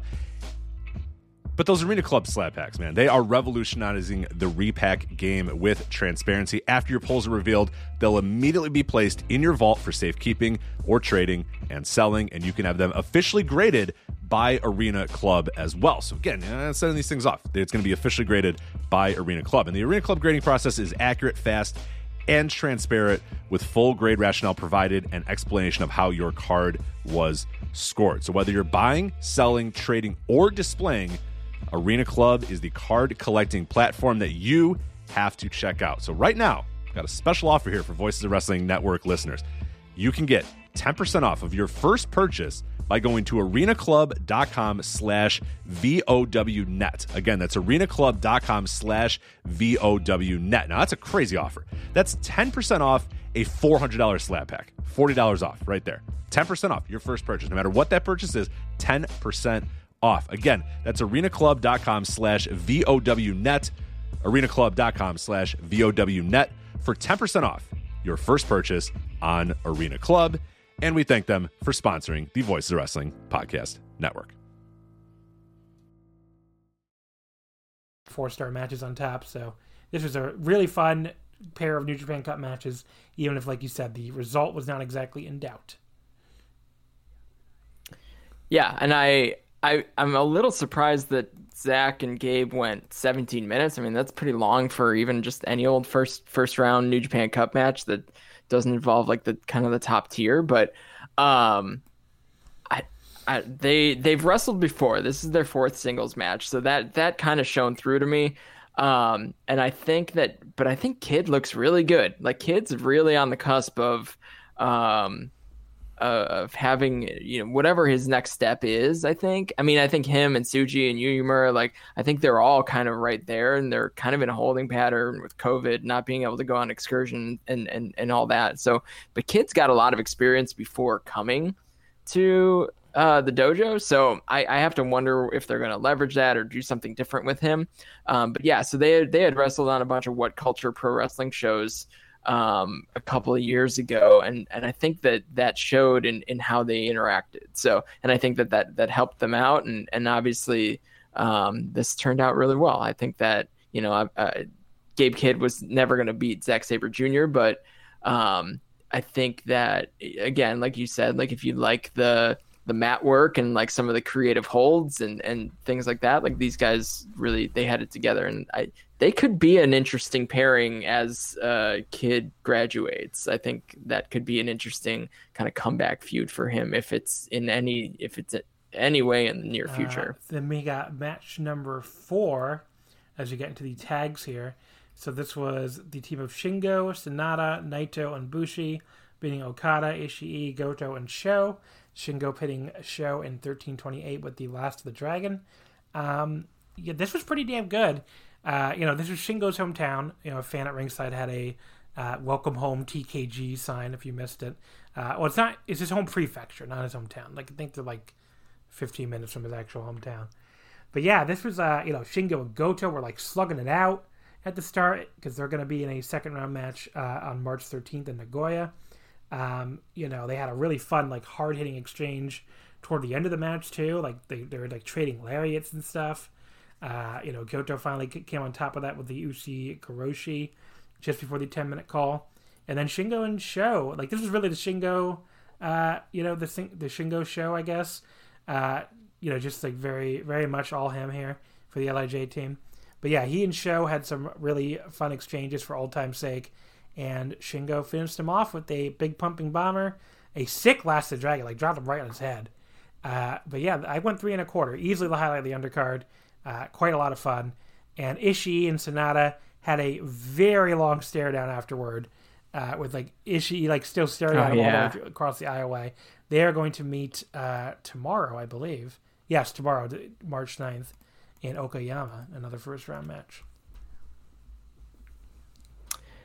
Yeah. I mean, you kind of said everything I would say about this. It was very much the Shingo show, but I kind of like the stare down too, because just how those two interact. Ishii and Sanada, like you're not going to get like impassioned promos from either of them, so just have them stare at each other. But yeah, this was well worked, good match. I don't love the like immediate full on down cycle of Sho after he put up a hell of a fight against Hiromu, but I think he's got to be in some sort of holding pattern waiting for Yo to come back. Either to team with or feud with, I guess we'll see. Match number 3, we have Tanahashi, Hanare, Juice Robinson, and Taguchi beating Evil, White, Kenta, and Dick Togo. Tanahashi pinning Togo in 13:11 with the high fly flow. I thought this was very average, kind of bored me, to be honest. Too much Taguchi versus Bullet Club, and I get why the face team, might let Taguchi do most of the work and give themselves a break, but it definitely wasn't thrilling stuff. And, Hanare coming in upped the excitement, but only a certain amount, and I don't know, just wasn't into this at all. I went like 2.5 stars. It was like average. Yeah, this was truly just a match on a card to me. So a little surprised Tanahashi, put away Togo with the high fly flow, but maybe he's getting back in the habit of using that. Match 2, the Great Okan and Jeff Cobb beating Kojima and Honma. Cobb pinned Honma in 12 minutes exactly with the Tour of the Islands. This is pretty good. A little better than you might expect, maybe. One of the coolest spots of the match, Okan, so Kojima was trying to do the Koji cutter to Okan, just a normal cutter. And Okan like countered it with his iron claw, like he slapped on the claw from behind him, and then after Kojima was briefly weakened, he hit the fucking the old Jeff Jarrett stroke on him. Just like really was not really was not expecting that. Just a really cool little spot. But yeah, I thought this was quite a bit of fun for what it was. I went 3 stars on this. Fun little match. Yeah, both the Empire guys seem to be hitting a stride here too. So I think Cobb's looked really good since getting back to Japan, and Okan is ever growing. So yeah, totally a fun match. I think Honma looks kind of good lately too. He looks more mobile or something. I mean, he looks better than he should, I think. So I mean, the Suzuki match was great. I'm sure you talked about that plenty, but yeah, I mean, and maybe he's got a little momentum here. I don't think it's going to go anywhere, but he's at least a serviceable wrestler, which is nice to see from opener, Honma. Yota Tsuji defeating Yuya Uemura in 6:56 with the Tokei. Okay. I guess that's his wacky lucha cradle. Yeah, this is, fun little young lion opener, 3 stars or so. Really not a ton to say about it, but it was what it was, Yeah. These guys are great, but they're building up Tsuji for his big first round match against Nagata. So that's tomorrow, I think, right? Yeah. That's on the so tomorrow, the March 9th card. in Okayama. That has the Nagata, Tsuji, and Ishii Sanada. Also another Chaos vs. LIJ 6-man this time, and more Bullet Club vs. Hantai, and more old guys plus Gabriel Kidd against the Empire. But yeah, is Evo doing? Why is Evo? Oh no, Evo's in 2 different. There's 2 different matches. Never mind. Foley's back in action. Yippee! In the opener. Joy. And then the first round concludes on Wednesday in Kyoto in the Sandan Ike Park Gymnasium. I wonder, have they ever run a show there before? It doesn't sound like a familiar. I don't know. Venue. They've got some weird buildings on this first. I know Kyoto. I know round. the KBS Hall in Kyoto. I've been there. That's the one with the wacky stained glass. Okay, so they have quite a cage match. This is their first show in this venue ever. So there you go. You know what it is? It's not. So this is in Kyoto Prefecture. I don't think it's actually in. So it's not actually in Kyoto City. So it's in Fukuchiyama, which is like a city in northern Kyoto Prefecture. So, yeah, that gets confusing sometimes if, you don't know anything about Japanese geography. It's like, I guess, similar to New York. It's like there's Tokyo City, there's also Tokyo Prefecture, there's Osaka City, there's also Osaka Prefecture, and same thing for Kyoto. So, it's a little bit outside of Kyoto City proper. It has a very nice castle park, apparently. So, but I can't say, I've never been there. So, nice. But yeah. It's it's a city like basically like the I guess the suburbs of Kyoto, but yeah that's that show. So their debut in the building, and it's a 3-match show here with the New Japan Cup matches. So we have Hanari and Jay White in the main event, Yoshihashi versus Yujiro, and David Finlay against Chase Owens, and then that will wrap up the first round. The second round kicks off on the 11th in Ihime. Which features right now. Oh god, they don't have it on the site yet, so I gotta go to my thing. I think that's got the yeah. Yes. Yeah, that top back to it cycles right back around to where we Saturday started here. Nagoya, that's a big one for me. Goto and Shingo and Suzuki Kenta. I cannot wait to see Suzuki Kenta. So, yeah. Yeah, that's gonna be awesome. Both those matches are gonna be awesome. Yeah. So that's a big card. That's and then you Sunday said, has that's Saturday. Oscar and Zach from the Baycom Gymnasium in Amagasaki, and then also the Nagata Tsuji winner against the Ishii Sanada winner. So that's all that stuff I just mentioned, all covered this week on the Patreon. That'll be the only place to hear my thoughts on all of it. So patreon.com/wrestlingomakase, only $5 if you'd like to sign up. And of course, if you're in the Pick'em, you might win a free month. So I guess I can do a quick update on the Pick'em. I think the standings are probably exactly the same as the last time I did on the Patreon because I bet you most people got those matches right. So we have 5 I would hope rankings so far. 11 points is perfect because there's been 9 matches, plus you get a point for each of the buys. You're one of them, Chris. I don't know if you knew that or not. I do know that. The same bracket in all of these things, and so Mike I'm McGuire, perfect so far. Yourself, Peter, Jay Johnson, and Hollywood 12, who I'm almost certain is Griffin from the Voices of Wrestling. They are all 5 of you are tied for first at 11 points. And then we have a lot of other people with 10 points. It looks like 16 people with 10 points.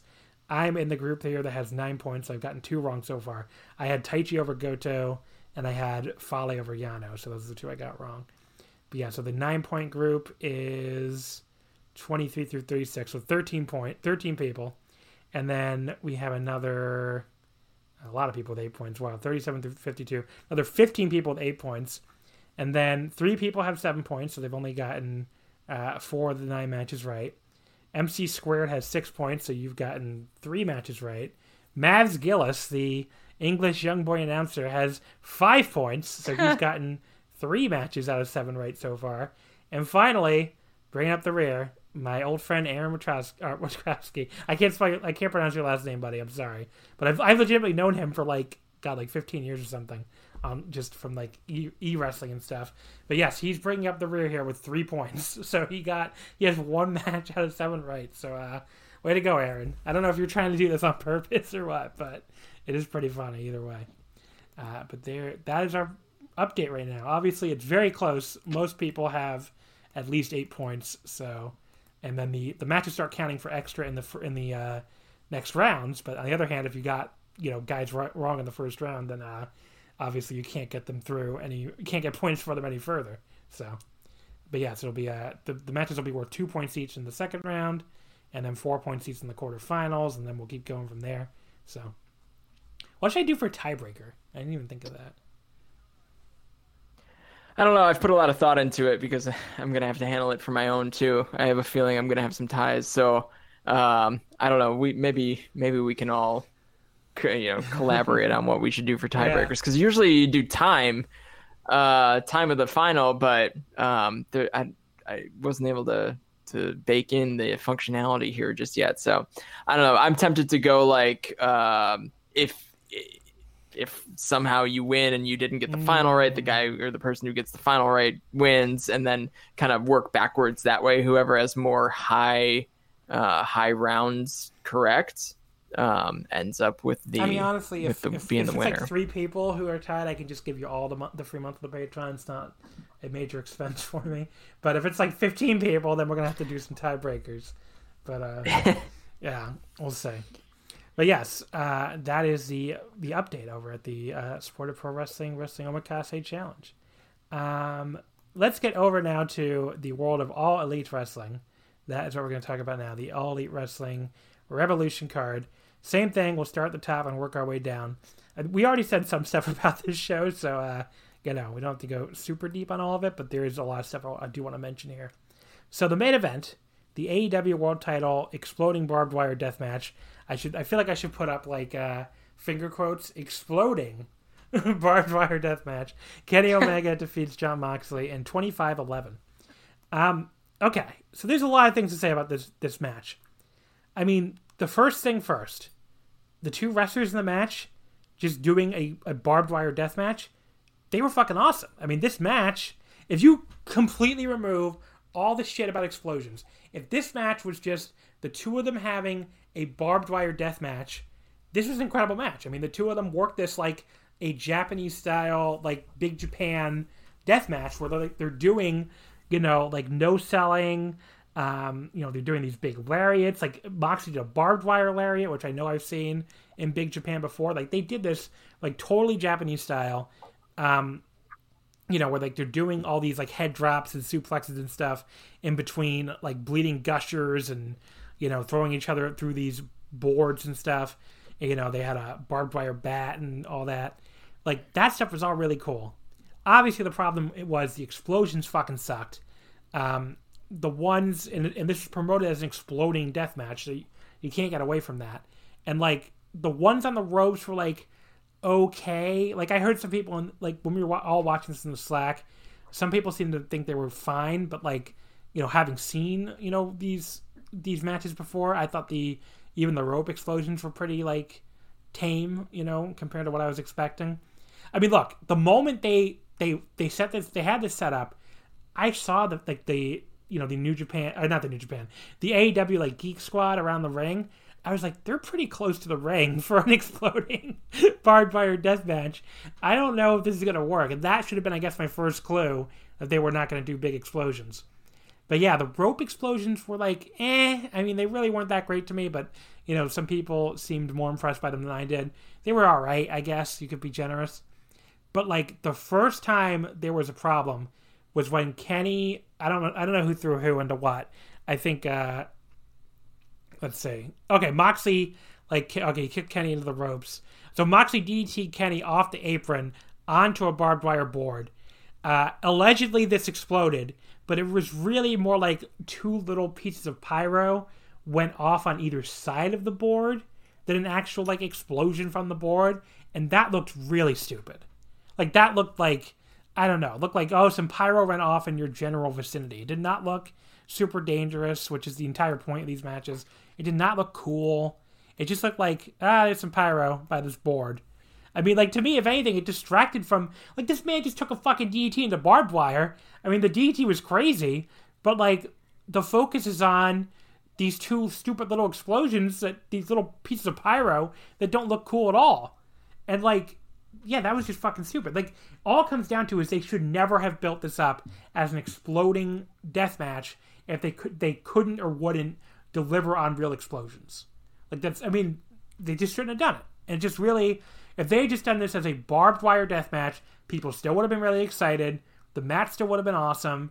I think the match would have been even better without the distraction of these terrible explosions. And, because, I thought this was on, almost a match of the year level. As far as the in-ring work, I thought they were working so well together in this deathmatch environment that I was really ready to pull the trigger on 4 3/4 or maybe even 5. But yeah, the finish was obviously fucking terrible. Before the finish, we got a really, really cool spot where Mox got an exploding rope break. That was pretty cool. Where he got his foot on the ropes after Kenny hit the one-winged angel, and there's no rope breaks, but the explosion knocked Kenny back. That might have been the best explosion they did, and that, at least they saved it for a big spot. But then the finish was another goddamn run-in on a show that, as we mentioned much earlier, already had a run-in in basically every match. Where it's if you have to do a run-in this match, then, it just seems like Mid-South Tony of all people should understand that if you're going to do a run-in in your main event, you don't do a run-in in 6 other matches before that. That seems like basic Wrestling 101 shit to me. But yeah, they do this, this run-in, and, excuse me, it leads directly to this ridiculously flat finish. Just I don't know, did you feel any differently about this finish? When I saw this finish, I was like, how the fuck was that the finish of this match? I hated the finish. Yeah. I don't know. I agree with you about the work in this match. And I think that, knowing what I know about these two wrestlers, I'm sure that first explosion happened on the ropes and they were like, oh man, we're going to have to work really hard. At least Moxley, right? Knowing, listening to every interview he does, he's a guy I like hearing speak about pro wrestling because I think his ideals align with mine in certain ways, and historically what he's watched I've enjoyed and things of the sort. So when he saw that the first, I don't know, I hate to flippantly call it a black cat, but that's basically what it was, right? It's just a little pop. And when they finally went in the ropes, that didn't really land. It wasn't really impressive. It was super far away from them too.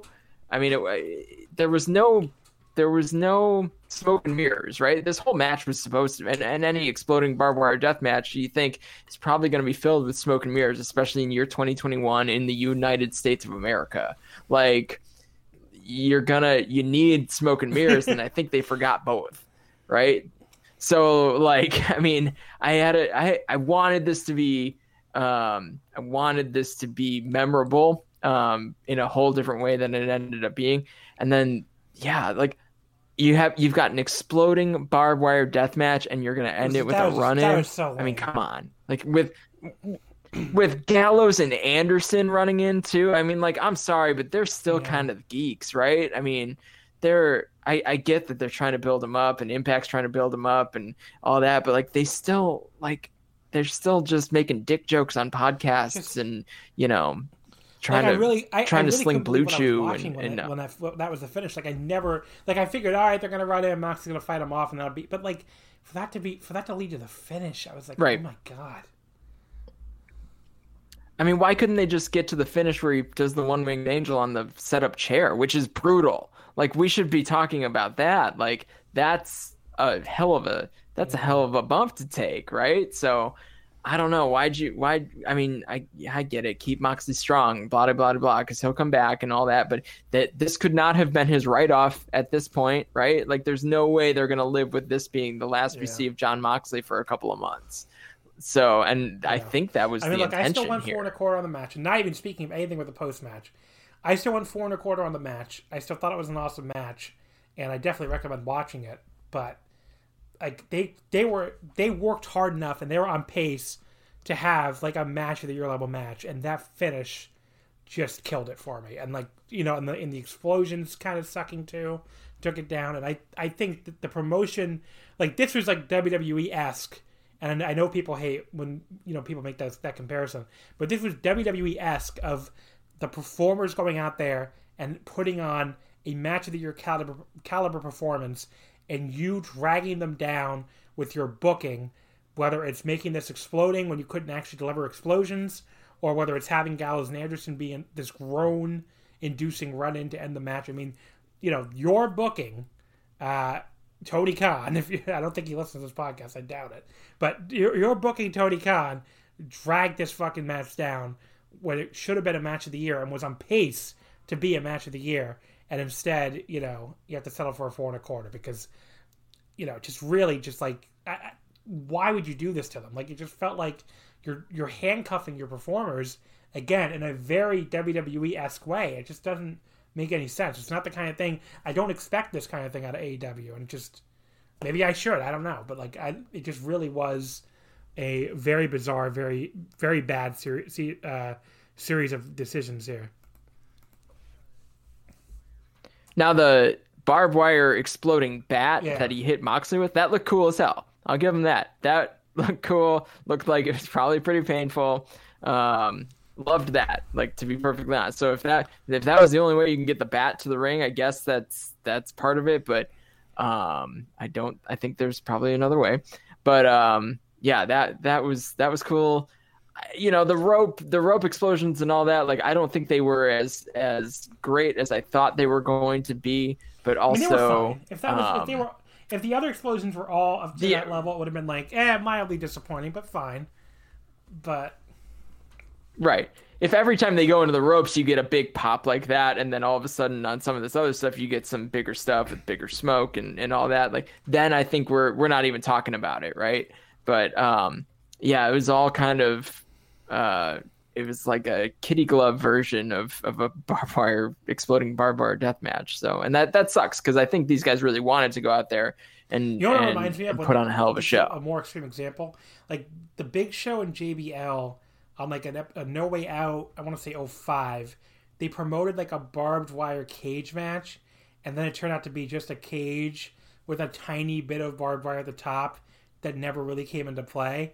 And that was worse than this, but it's on the same level as far as like hyping up a, crazy deathmatch-esque stipulation and not at all delivering. And like, if you really, I really want to know what the hell, I mean, obviously the post-match especially, those did not work at all. There had to be something missing there that like was supposed to go off and would have made it look at least somewhat cooler that didn't go off right. But I don't understand how anyone ever thought those fucking Gilbert sparklers were gonna get anything but like laughter and mockery, because those looked, I mean, again, the girlfriend test. Nicole's sitting here next to me for this, and she has no idea what an exploding barbed wire deathmatch is supposed to look like. She's never watched one, but she knows that they're doing a countdown. There's supposedly going to be an explosion, and these sparklers go off, and these little things go up, and she's like, "Did something go wrong?" And I was like, "I think so," because I can't imagine how that was what they intended. And I sure hope something went wrong. Because, man, I mean, yeah, the crowd starts booing, and not in a good way, like in a fuck this shit kind of way. And I just, wow, just a hard. I mean, I people don't really even need me to say much of anything here. Probably, I'm sure you've all seen it by now, and you have eyes. But yeah, I mean, what a terrible post match angle. What a terrible explosion. Just awful. Yeah, very, very disappointing. And then, Eddie Kingston sells it like death. I feel so bad for that guy. I don't know. I mean, yep, I feel bad for him and Moxley, I guess, I don't know that either of them could have seen anything. And no one came out to tell them hey guys, it kind of didn't land. So we're going to act like we're checking on you, but you both might want to just get up and look around like you're dumbfounded and get the hell out of here. I don't know. I mean, I don't know what else to do. I wouldn't have known what to do in that situation either. But I mean, to be perfectly honest, probably don't put yourself in that situation, right? Don't book an explosion. There was a quote. There was the Tony Khan the Sparklers. Where he was like, "Oh well, unless you're gonna blow the guys up, there's only so much you could do." Motherfucker, is there some law on the books that says you had to book an exploding barbed wire death match in early March 2021? I don't think there is. So you know what you could have done if you didn't want to actually blow the guys up? Don't book an exploding barbed wire death match. Or get out of there before the 30-minute timer.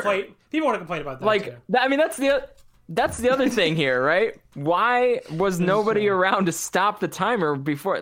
This thing, no matter what, 30 minutes, this stuff was going to detonate. Come on. They've done that in the Onita match. Get out of here. Too, so I guess that's why, because the whole thing was Onita match tribute. But it's yes, it's 2021. Yeah. That was 1995 or whatever the fuck. This is 2021. You're telling me we have not mastered the technology of remote explosions to the point where someone can say, hey, the match is over. Let me hit this big red button and turn. Did Acme provide these explosives? I don't understand. But anyway, that was the main event, folks. It's really a shame because I'm pretty aligned with how you felt about the rest of the match. The match was good. It was about to deliver. It honestly was about to save the show. And it just got real messy at the end there, and now it's a meme, and that's not what anyone wanted. I don't think that's even what haters wanted. Something like this, in the world of pro wrestling, you want it to deliver, no matter who's doing it. So it's a shame. It's a shame it turned out the way it did. Has to be a rare occasion for me where a big Kenny Omega main event, I'm higher than the consensus, because I said 4.25, Grapple's at 3.94. Cage matches at 7.77, which and their 1 to 10 scale would imply 3 3/4. But yeah, I don't know, very very, very interesting and very I don't know. People did not love that main event as much as I expected them to watching it, but at the same time, it just was when you see that finish, you totally get it, and they just. I don't know. They need to call an audible and just not done more interference on this fucking show, because it clearly did not need it. The semi-main event, the street fight. I don't know how you felt about this one. This could be our one area of disagreement. I thought this was awesome. Darby Allin and Sting beating Brian Cage and Ricky Starks in 13:52. I'm not automatically against cinematic matches. I've seen plenty of DDT street fights over the years I really liked. So, I'm not as hard against it as I feel like some other people on this network are, for sure. And, this one was where they get fucking stupid to me is when it's supernatural powers played seriously, right? Not played for comedy like in DDT or something. And they did not do any of that. I mean, Sting did not have any superpowers. They just kind of had a street fight that was shot cinematically. There was even a ring in this weird warehouse. So, I mean, the only big complaint I have is, they should not have done background music and live announcers. That just it gave this a weird Mystery Science Theater 3000 feel. These guys talking over these clips, especially during the entrances, which were even more cinematic. It looks like they're talking over a collection of random movie clips, and it does really feel like you're watching an MST 3K wrestling match. But other than that, I thought this was really good. I mean, everybody worked hard. All the stuff looked good. You have more run-ins here, but if I had less of a problem with the run-ins in this match than anything else, it's like, yeah, of course Hook and Hobbs would show up here. The problem was that this was the fifth match of the night, or sixth match, I guess, that had run-ins on the show. But yeah, I mean, like, there were some crazy spots, like Darby doing this crazy dive off a balcony through a crash pad. So I thought this was great. I went 4 stars on this. Pretty awesome for what it was. Shot really well.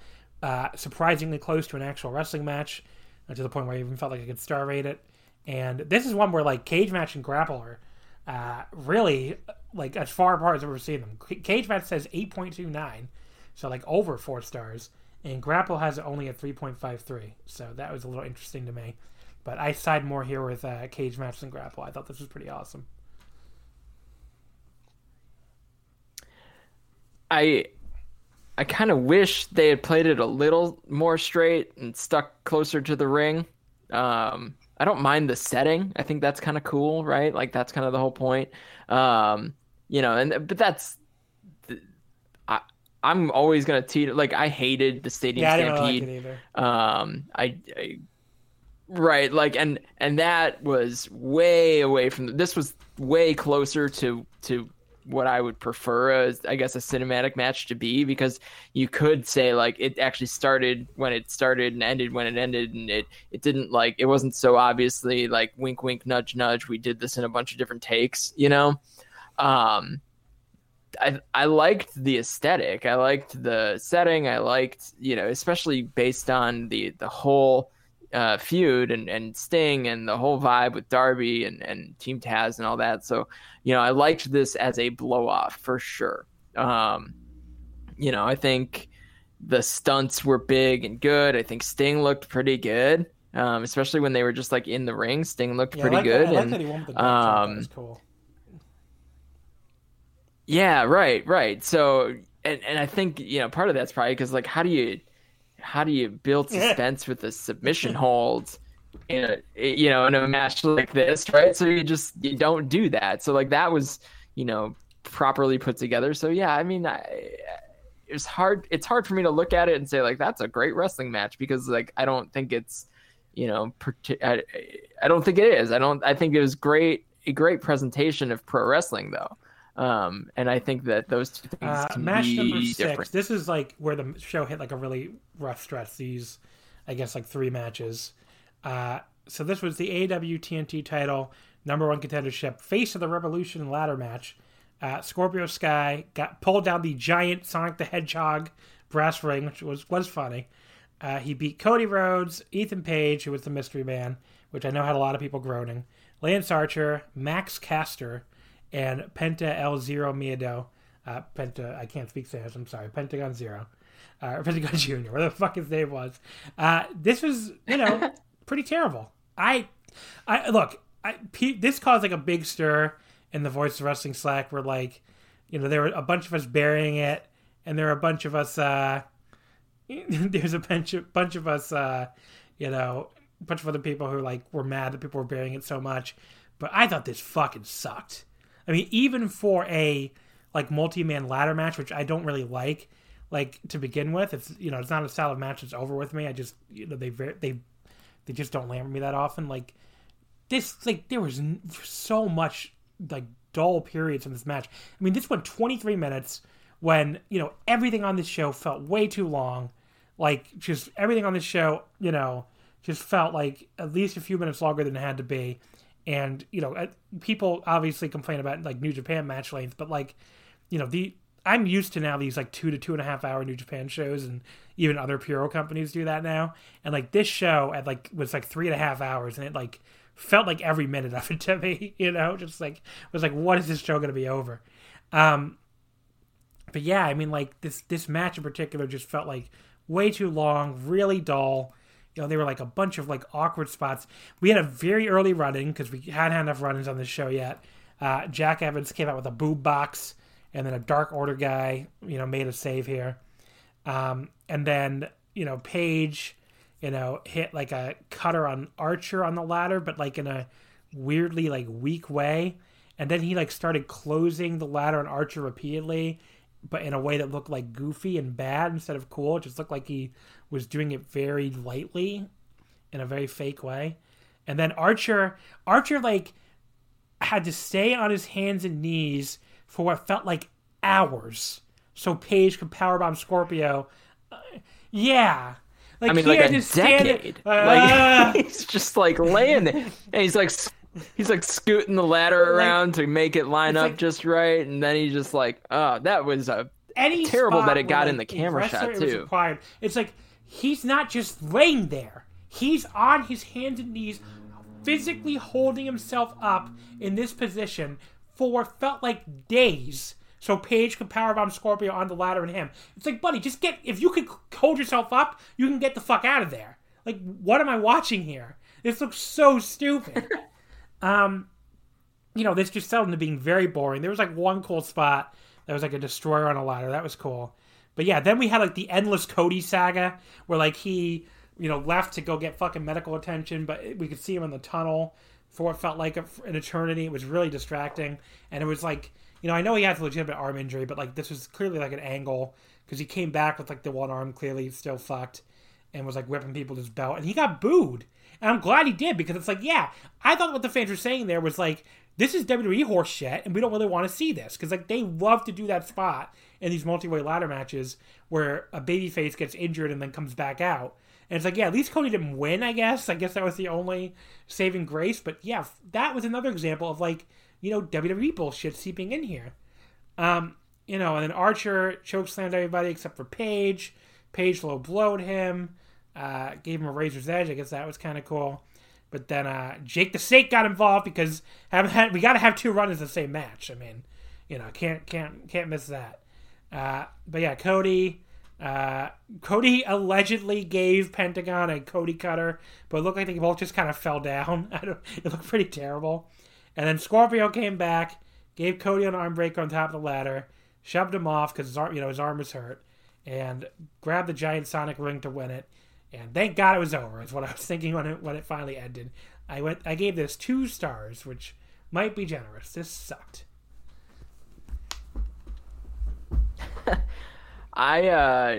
Multi-person ladder matches usually land with me, so I was actually kind of excited about this. But on paper, as I'm looking at the card before the show started, I was like, this is a weird mix of people, right? Like that's a weird mix of wrestlers. Like, I don't know, I guess I could see like Scorpio Sky, yeah, Cody, Penta, right? All in the ladder match. Maybe you throw Lance Archer in there as the base, but like, what are we doing with Max Caster and like the worst kept secret? Okay, whoa. I want to ask this question before I forget. So if you were going to debut Ethan Page, I can think of many scenarios where you should do that. The number one should probably be in a talking segment on your program Dynamite.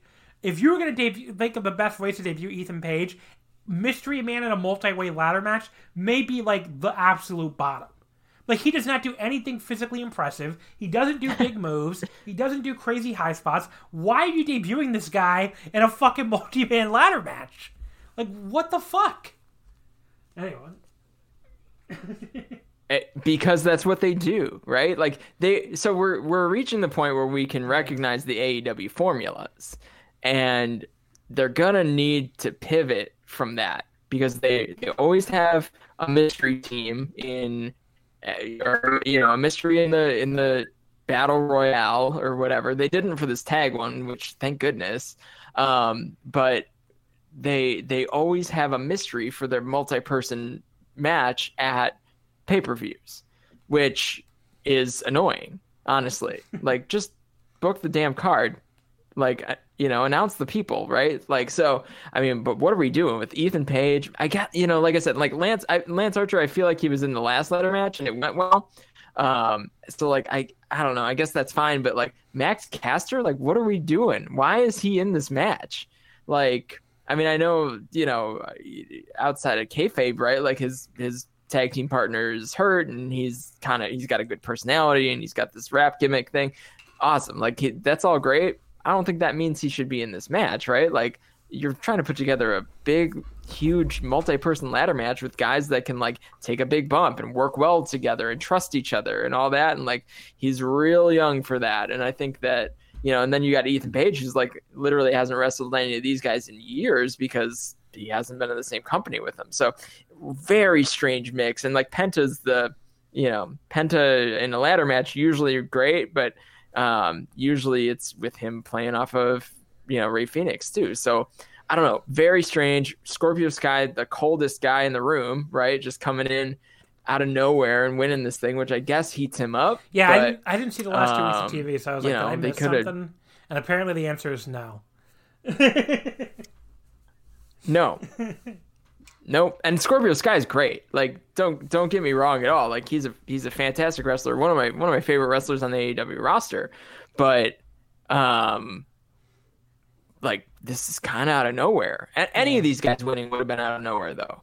Because Cody's been messing around with Shaq, and that was it's fine. I get it. I get the business, right? But like, Ethan Page, obviously out of nowhere, but like also debuting, so that would have made a little more sense to me. Lance Archer winning a ladder match, not likely. Yeah. Max Caster, I don't know. Right. So strange match, came together strangely. Wanted to love it because I like these big high spot ladder matches. Like, they're fun. This one is bottom tier for me. Look, 5.85 on Cage Match, so under 3 stars. 3.06 on Grapple. So, people didn't hate it quite as much as I did, I guess, but didn't like it either. The next match below this one was Adam Page beating Matt Hardy in the big money match in 14:57. About 12 minutes longer than it had to go. This was so boring. Matt Hardy. God bless Matt Hardy. I like Matt Hardy, okay? I've actually liked him in this like gimmick as Private Party's sleazy manager. I think that gimmick has been a lot of fun for him. This sleazeball heel fucking money guy. I've like enjoyed that as much as I've enjoyed anything with him. At least it's not anything supernatural finally. But I always liked Matt Hardy as a kid. I think he has he always had like a cool gimmicks and stuff to me. Like always just like like way before the spooky stuff. I mean, so I like Matt Hardy. He was as blown up in this match as I have ever seen a pro wrestler on a major league show. He was so blown up basically immediately. He started falling down like way too early on this clothesline from the turnbuckle to the apron. And I was like wondering, did he just fall down because he can't breathe? Because that's what it looks like. Like, he started falling down well before Page made any contact. I guess that the wind of Page coming towards him knocked him over. But then Hardy got more and more blown up as the match went on. Like, he looked like he was sucking air. Like, he was all red in the face. He was just fucking, like, gasping. Like, I'm like, buddy, like, can we end this match, please, before Matt Hardy dies of the air? Like, dude, it's like, and then the interference started, because, of course, there was interference in this match. God forbid there wasn't on a match on the show. So Page hits a dead eye on Matt. One guy from Private Party distracts the ref. The other guy gets Page to stare at him for like an hour, so it was like, I thought for a second we were heading for a WWE distraction finish. Then one of them actually hops in the ring before Page takes him out. Then he takes out the second guy too. Then he walks right into the side effect and then the twist of fate. That was a kind of cool near fall, I guess. That's about the nicest thing I can say about this match. And then Dark Order ran out to chase Private Party away, because you got to get them on the show too, of course. Although they were in the Battle Royal already, so I don't even... Just got to have people in every segment, I guess. And then Page hits the buckshot lariat for the pin. I gave this 2 stars as well. Like, Page tried his best, and I thought he worked hard, but I just can't get into a match where one guy looks like he's about to pass out from a lack of oxygen. It went way too long, and the distraction interference spots were like dumb as shit. Even particularly dumb looking, like that thing where Page is like walking towards the guy like, I'm just like, okay. I could imagine him making that sound. Yeah, I like both these guys. I also have liked this Matt Hardy gimmick. What I don't really understand is going way back. Why is Matt Hardy the one? If via this Matt Hardy gimmick, why is Matt Hardy the one with the match on the pay-per-view? Right? Like, this whole thing's supposed to be to build up some of the people he ends up working with. Private Party, most particularly right now. So at least that's my impression, but I don't think this is built to get him over. And here we are with him in the pay-per-view match, for 15 minutes. So it was I wanted this match also to be better than it was, because I really like Adam Page and I think he can carry a match, but I just don't think it landed. I don't think these guys have worked with each other enough to have timing down and all that. So, disappointed. They all liked more than me, but not that much more. 6.35 on Cage Match and a 2.85 on Grapple. I think it's the second. It's the second lowest on Grapple, because the lowest was the previous match, which was Kip Sabian and Miro defeating Chuck Taylor and Orange Cassidy in 7:51. People really hated this match. Of all the matches on the show, I didn't really hate this one at all, actually, after I said the last two were really terrible. They basically did like this Miro and Kip Sabian. They attacked Chucky and Orange backstage during their interview. And like Miro sent Taylor headfirst into the glass. That was a crazy bump, and Chuck was like bleeding from the arm too, and like along with his head when Miro threw him in the ring. And, Orange Cassidy got taken out backstage too. I will say JR got a great line in here.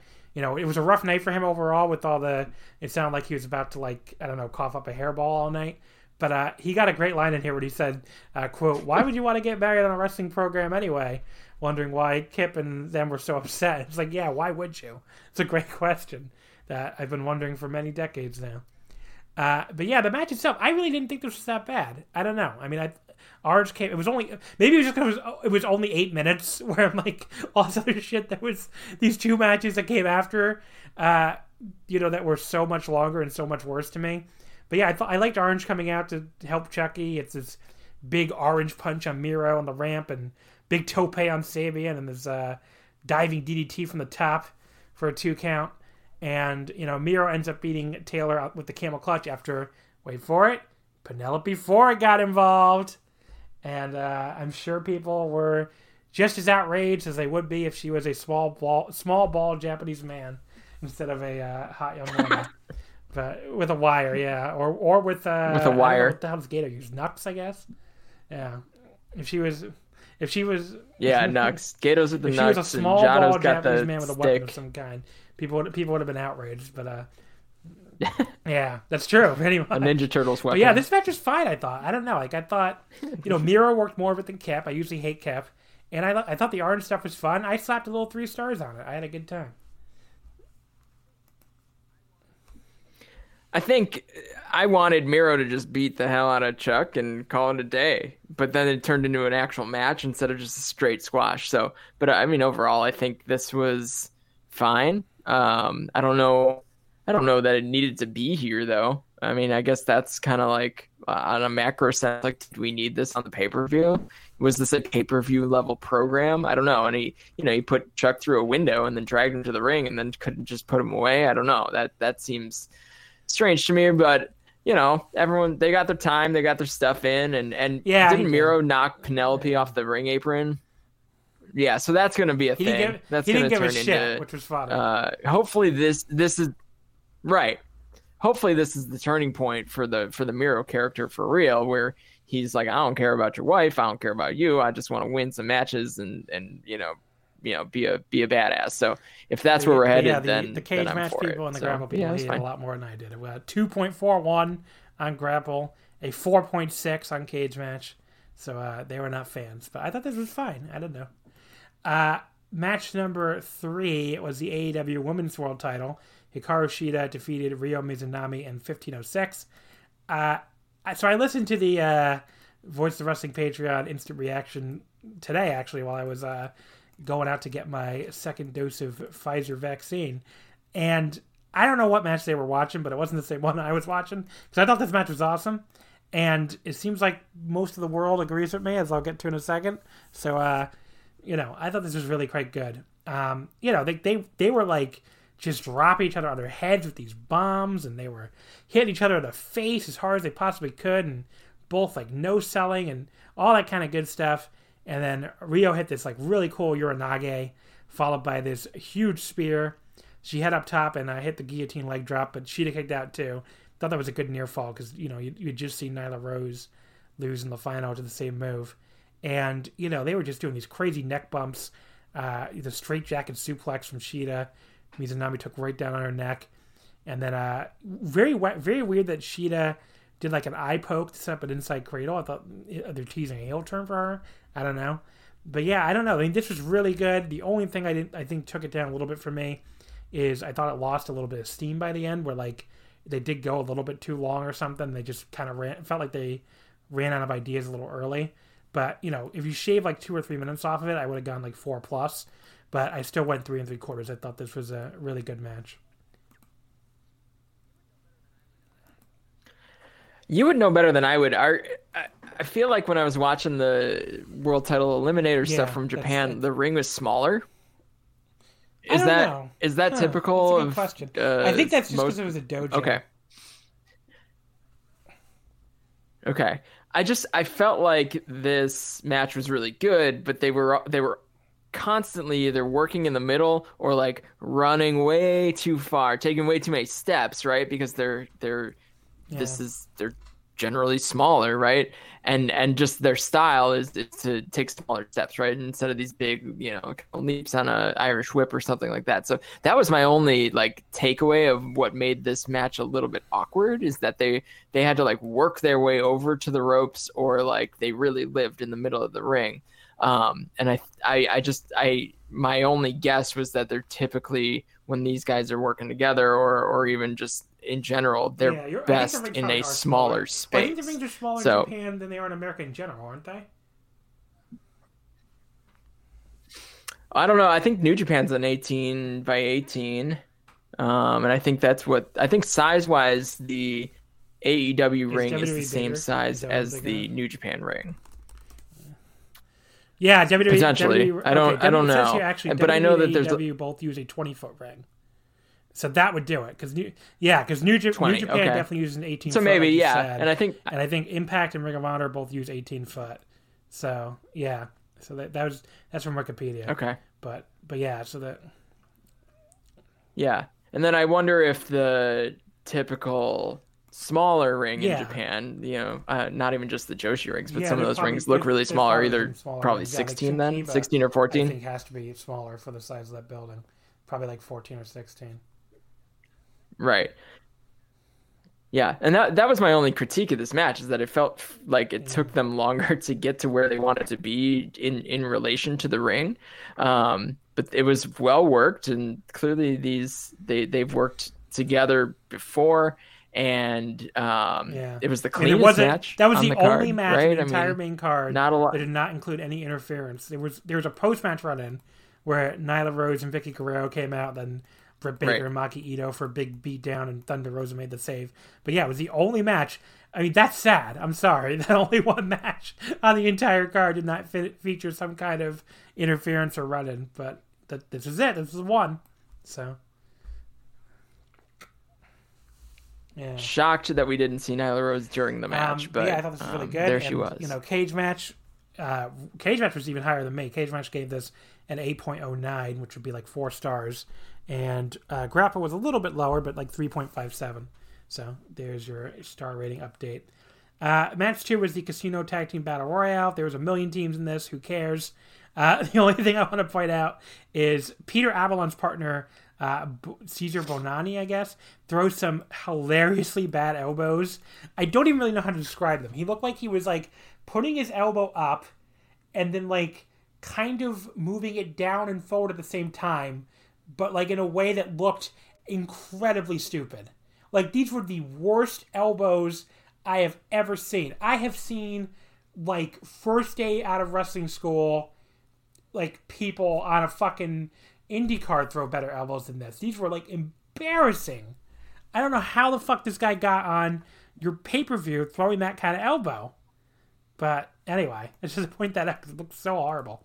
The other thing that made no sense in this match, so QT Marshall, he's teaming here with Dustin Rhodes, of course, the Natural Nightmares, I think. And they eliminated the Gun Club from behind. Apparently, as soon as he did this, we found out that the Gun Club are also in the Nightmare family. Now, you watch the show every week. Did you have any idea the Gun Club was the Nightmare family? Okay, I had no clue. I was like, they are. Yes, I was like, who the fuck is the Nightmare family? Really? I mean, I vaguely knew that existed, but I had no idea the Gun Club were in it. And then Dustin got mad at him, and QT like eliminates himself, walks off, spits his gum at him. That's gross during a pandemic, first of all. But second of all, I gotta side with QT on this. Who gives a fuck that the Gun Club are in the Nightmare family? It's every team for yourselves, and you're trying to win a shot at the tag team titles. And you're mad at this guy for eliminating Billy Gunn and his kid because they're in the fucking Nightmare family?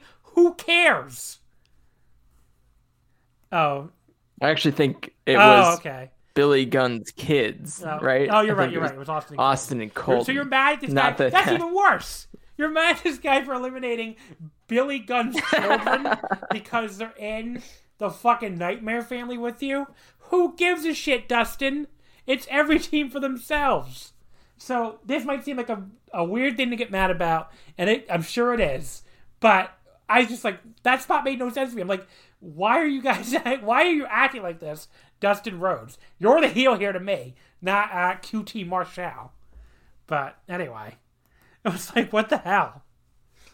But after that, there was okay. We had another run-in, because of course we did. God forbid we had a battle royal without run-in here. Marco Stunt ran in for the jungle. The God, what the hell are their names again? The Jurassic Express, and he does this Rana on Uno, who doesn't, I guess, want to take the bump straight to the floor because I guess there were people down there or something. So he takes this Rana. Marco Stunt is out of view, and then we see Uno just start running down the fucking apron and throwing himself into the ring post and then fucking eliminating himself. I was like, what? I was like, and the camera's right on him for this too. I'm like, fucking cut away at least. Why are we watching this guy run himself? Here I go! Run himself into the post to eliminate himself. I mean, it looked like a ghost was Irish whipping him or something. And I'm like, what are we watching here? If you haven't seen this spot, I promise I am not overselling it. You can tell them. This is what he did. He ran himself into the post.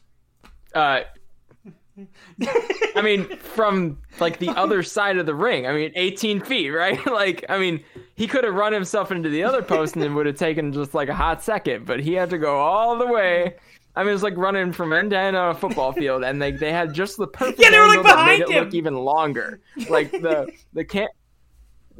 camera was right behind him and looking up, it was a perfect MySpace picture angle. You're like, here I go, just, running as far away as he can possibly get, into the sunset. And I'm I don't know if that's a bit or if that was a rib or something, but holy shit, he did. He ran the whole length of the ring to knock himself out. And I know these guys get goofy, and some of the stuff just doesn't really matter that much. But really, man, that was funny. It was funny. It was really funny. I still went 3.5 on this match, and I'll tell you why. Because Rey Fenix is amazing, and it's actually criminal that he was in this fucking stupid battle royal. But the end of this was really fun. Phoenix, basically once all the geeks got thrown out, all the cool wrestlers at the end, even including not even just cool wrestlers actually, Silver from Dark Order, he was working hard and he looked good here. And Phoenix was walking the top rope to eliminate him. That was so awesome. And then Phoenix and Jungle Boy had a mini fucking Shawn Michaels and The Undertaker from that Royal Rumble, where they had this awesome final exchange that they really should run back as a singles match. That was really fun. That was enough to get this match to 3.5 stars for me. It went a little too long, and at least the bad stuff was funny. So it had a lot of funny bad stuff, and then it had some really, really cool stuff at the end. So it was enjoyable. I enjoyed myself. It was probably a little bit too long, like every other match on this fucking show. But it was fun. I liked it. Yeah, I mean, once they got down to business at the end, I mean, Phoenix and Jungle Boy, that's a match I got to see, right? So that's kind of where we're at with that. I love a Royal Rumble. It's one of my favorite types of matches. It's my favorite, it's my favorite WWE thing they do every year. This was like really a tag team Royal Rumble, and I don't know, it just like didn't quite work the same for whatever reason. They did a shoot clock too. I mean, 90 seconds between each. And like they had the clock like visible to the camera the whole time, which like I respect. I get that. I love it. I like the times, right? But I don't know. I think there's a reason they don't always do a clock on all those things, right? So because you want to be able to like play with the emotion of what's going on, and if you need to pump someone in quicker and get it going, then you do that. So but I respect the effort. I love that. But yeah, that last sequence, I kind of wanted Jungle Boy to win because he had kind of just built himself up as he went through the match. But ultimately that's not how it panned out. But yeah, that would be, they're building Jungle Boy real slow burn with that. He's they put him in big spots and he doesn't quite ever get over the hump. And I gotta wonder when the payoff finally comes, and it's probably as a tag run at some point with Luchasaurus. But this was a good highlight for him, but I think the right team won because the Bucks and Pac and Phoenix will be that'll be a hell of a match. This was fun. And I was a little bit higher on it than both the sites again. Cage Match said 6.31 and Grapple said 3.22. So don't be saying I'm biased against AEW. I'm higher than them than the consensus on a lot of these matches. Not you personally, Chris, but of the listeners. And specifically a few people from the Voice of Wrestling Slack. The opener, the AEW World Tag Team titles. The Young Bucks defeated the Inner Circle in 1749. It was Jericho and MJF, of course. This match I fucking hated. Like, I thought this match really sucked. This one I am a lot lower than the consensus, and I don't know. I just thought this was like really dull early. The Young Bucks, like, they seem like they were working at half speed to make up for their opponents here. I mean, MJF is good, but he's not like the quickest wrestler or anything. And Jericho, looks like he's made of rubber. There was like a spot where Matt Jackson was like making this face while MJF was choking him against the ropes. That was like truly ridiculous. Like, I don't know, like Will Ospreay would have been like, hey buddy, you can tone down the facial expressions a little bit. There was like a, pretty cool springboard Canadian Destroyer to MJF at one point. Good for him. But then, Nick does this 450. So they have Jericho set up for the Meltzer driver.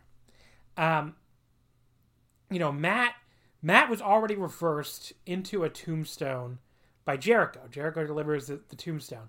So you can't say Nick was trying to leap into the Meltzer driver. The Meltzer driver, like the tombstone part of the Meltzer driver, had already been reversed. His brother no longer had Jericho set up for it. Nick did a 450, a springboard 450 into nothing. He did this 450 and landed on his ass in front of Chris Jericho. And Jericho puts him in the walls. I'm like, what were you even trying to do there? Like, he must have been trying to do that, 450 face buster maybe or something. I don't know. But whatever he was trying to do, it looked horrible. And I don't know if it was supposed to look that horrible, if you were supposed to land that far ahead of Jericho. But so it was either a botch or it was just a terrible spot. But either way, that was maybe the worst spot in the entire show. And, I can't believe people gave that spot a pass because that was that looked hideous. He does a 450 into nothing. He lands, I don't even understand what he was theoretically doing in that. If you're Nick Jackson doing a move, if this is real, what the fuck was he even attempting there? It looked horrible. And then the parts, basically the parts for MJF in there were pretty okay, but the parts for Jericho in there were just brutal. And this dragged and just went way too long with a million near falls it didn't need. I gave this 1 3/4 stars. I thought this fucking sucked. Way too long, really boring, and had the worst spot of the entire night. And this had interference too, by the way. Wardlow got involved. So the first of 7 matches on this show that would feature some kind of outside interference. So.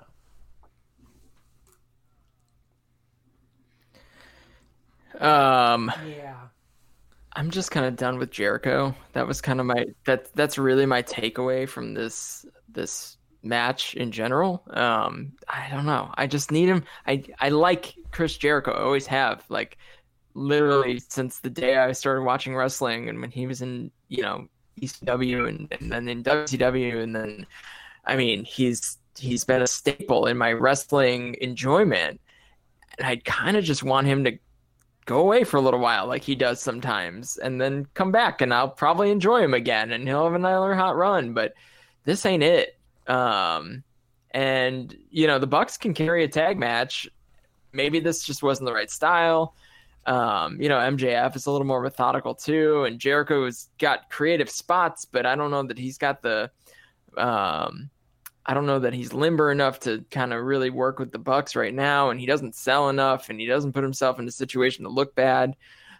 He's very protective of his performance too, I think, in general. So and I came into the show in a great mood, ready to watch some wrestling. I'm usually very impressed with AEW pay-per-views.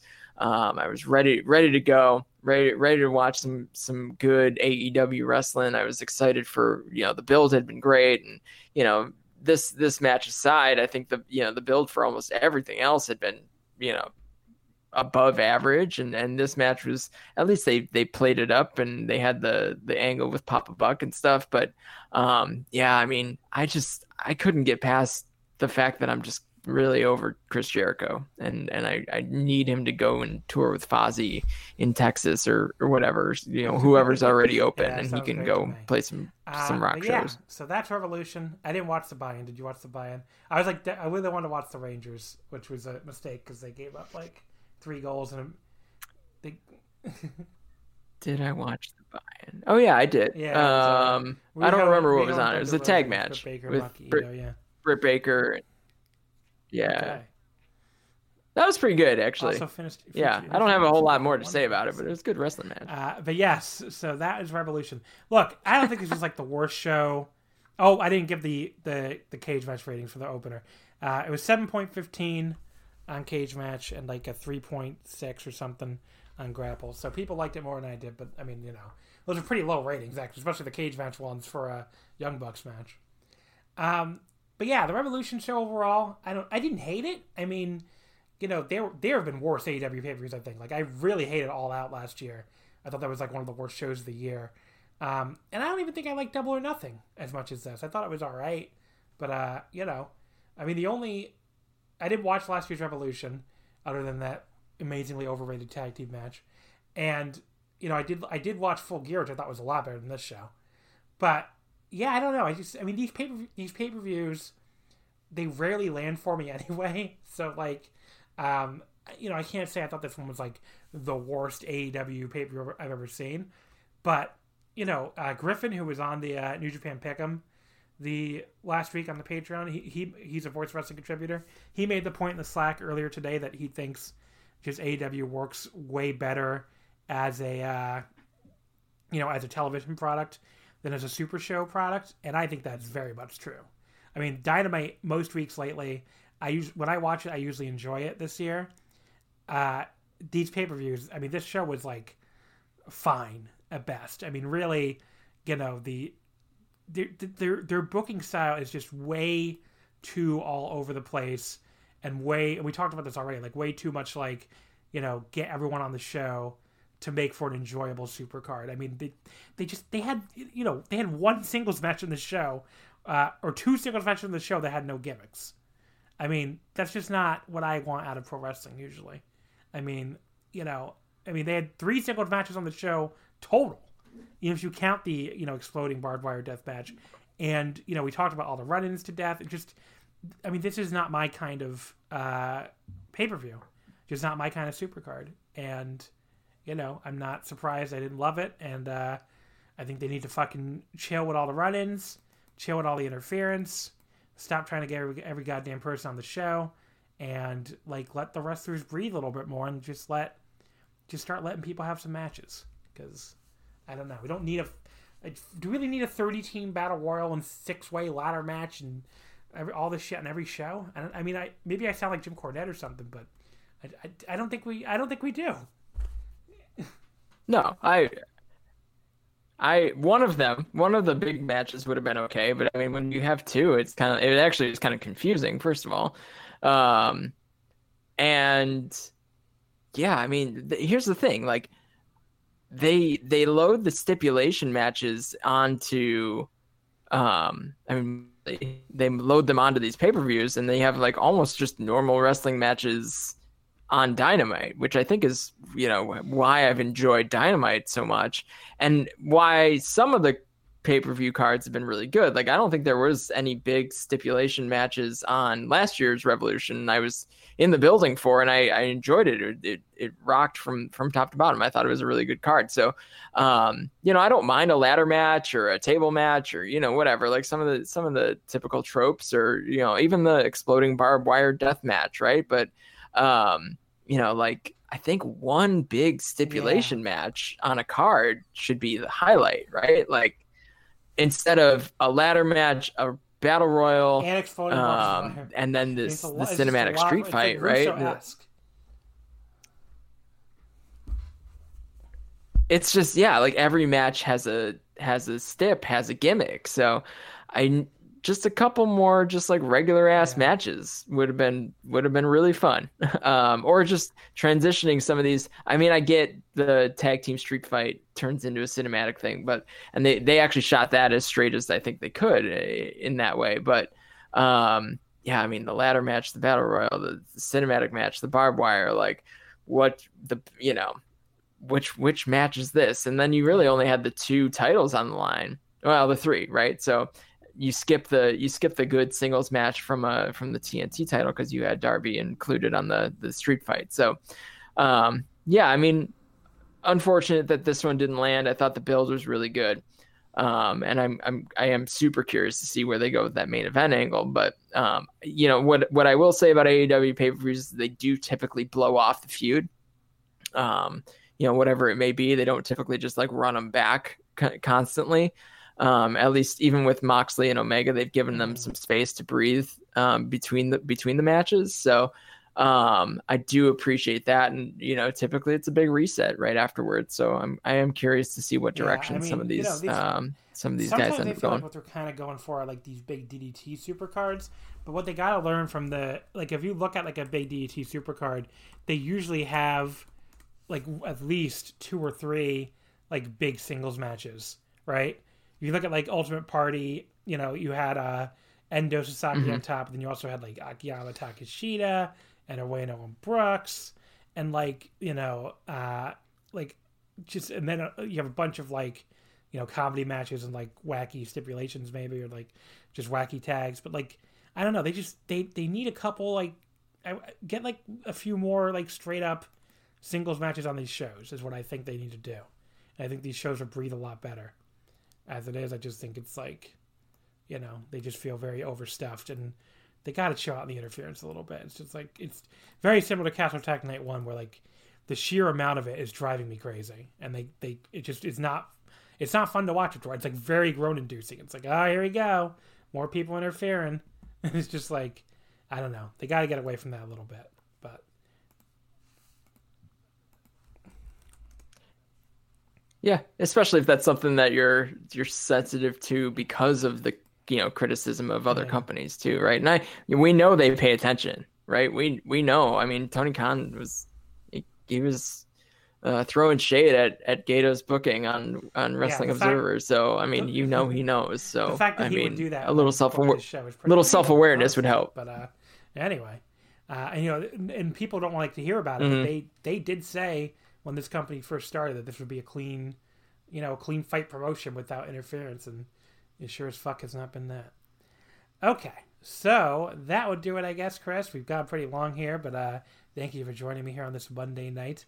Anything you want to plug? I'm sure the sport of pro wrestling. Yeah, just sportofprowrestling.com. That's where all my statistical databases live. New Japan, AEW, NXT, Dragon Gate, a bunch of different stat slices, as I like to call them. So, and I'm working on some pretty big updates to the site there too. Other than that, you can find me on Twitter at the Chris Samsa, TheChrisSamsa. Omakase Patreon one more time. I'm going to be doing daily audio this week on Tuesday, Wednesday, Thursday, Saturday, and Sunday. So you'll get like If you sign up right now for $5, you literally get $1 per show just for this week, and you get the entire rest of the month too. So it is a great deal.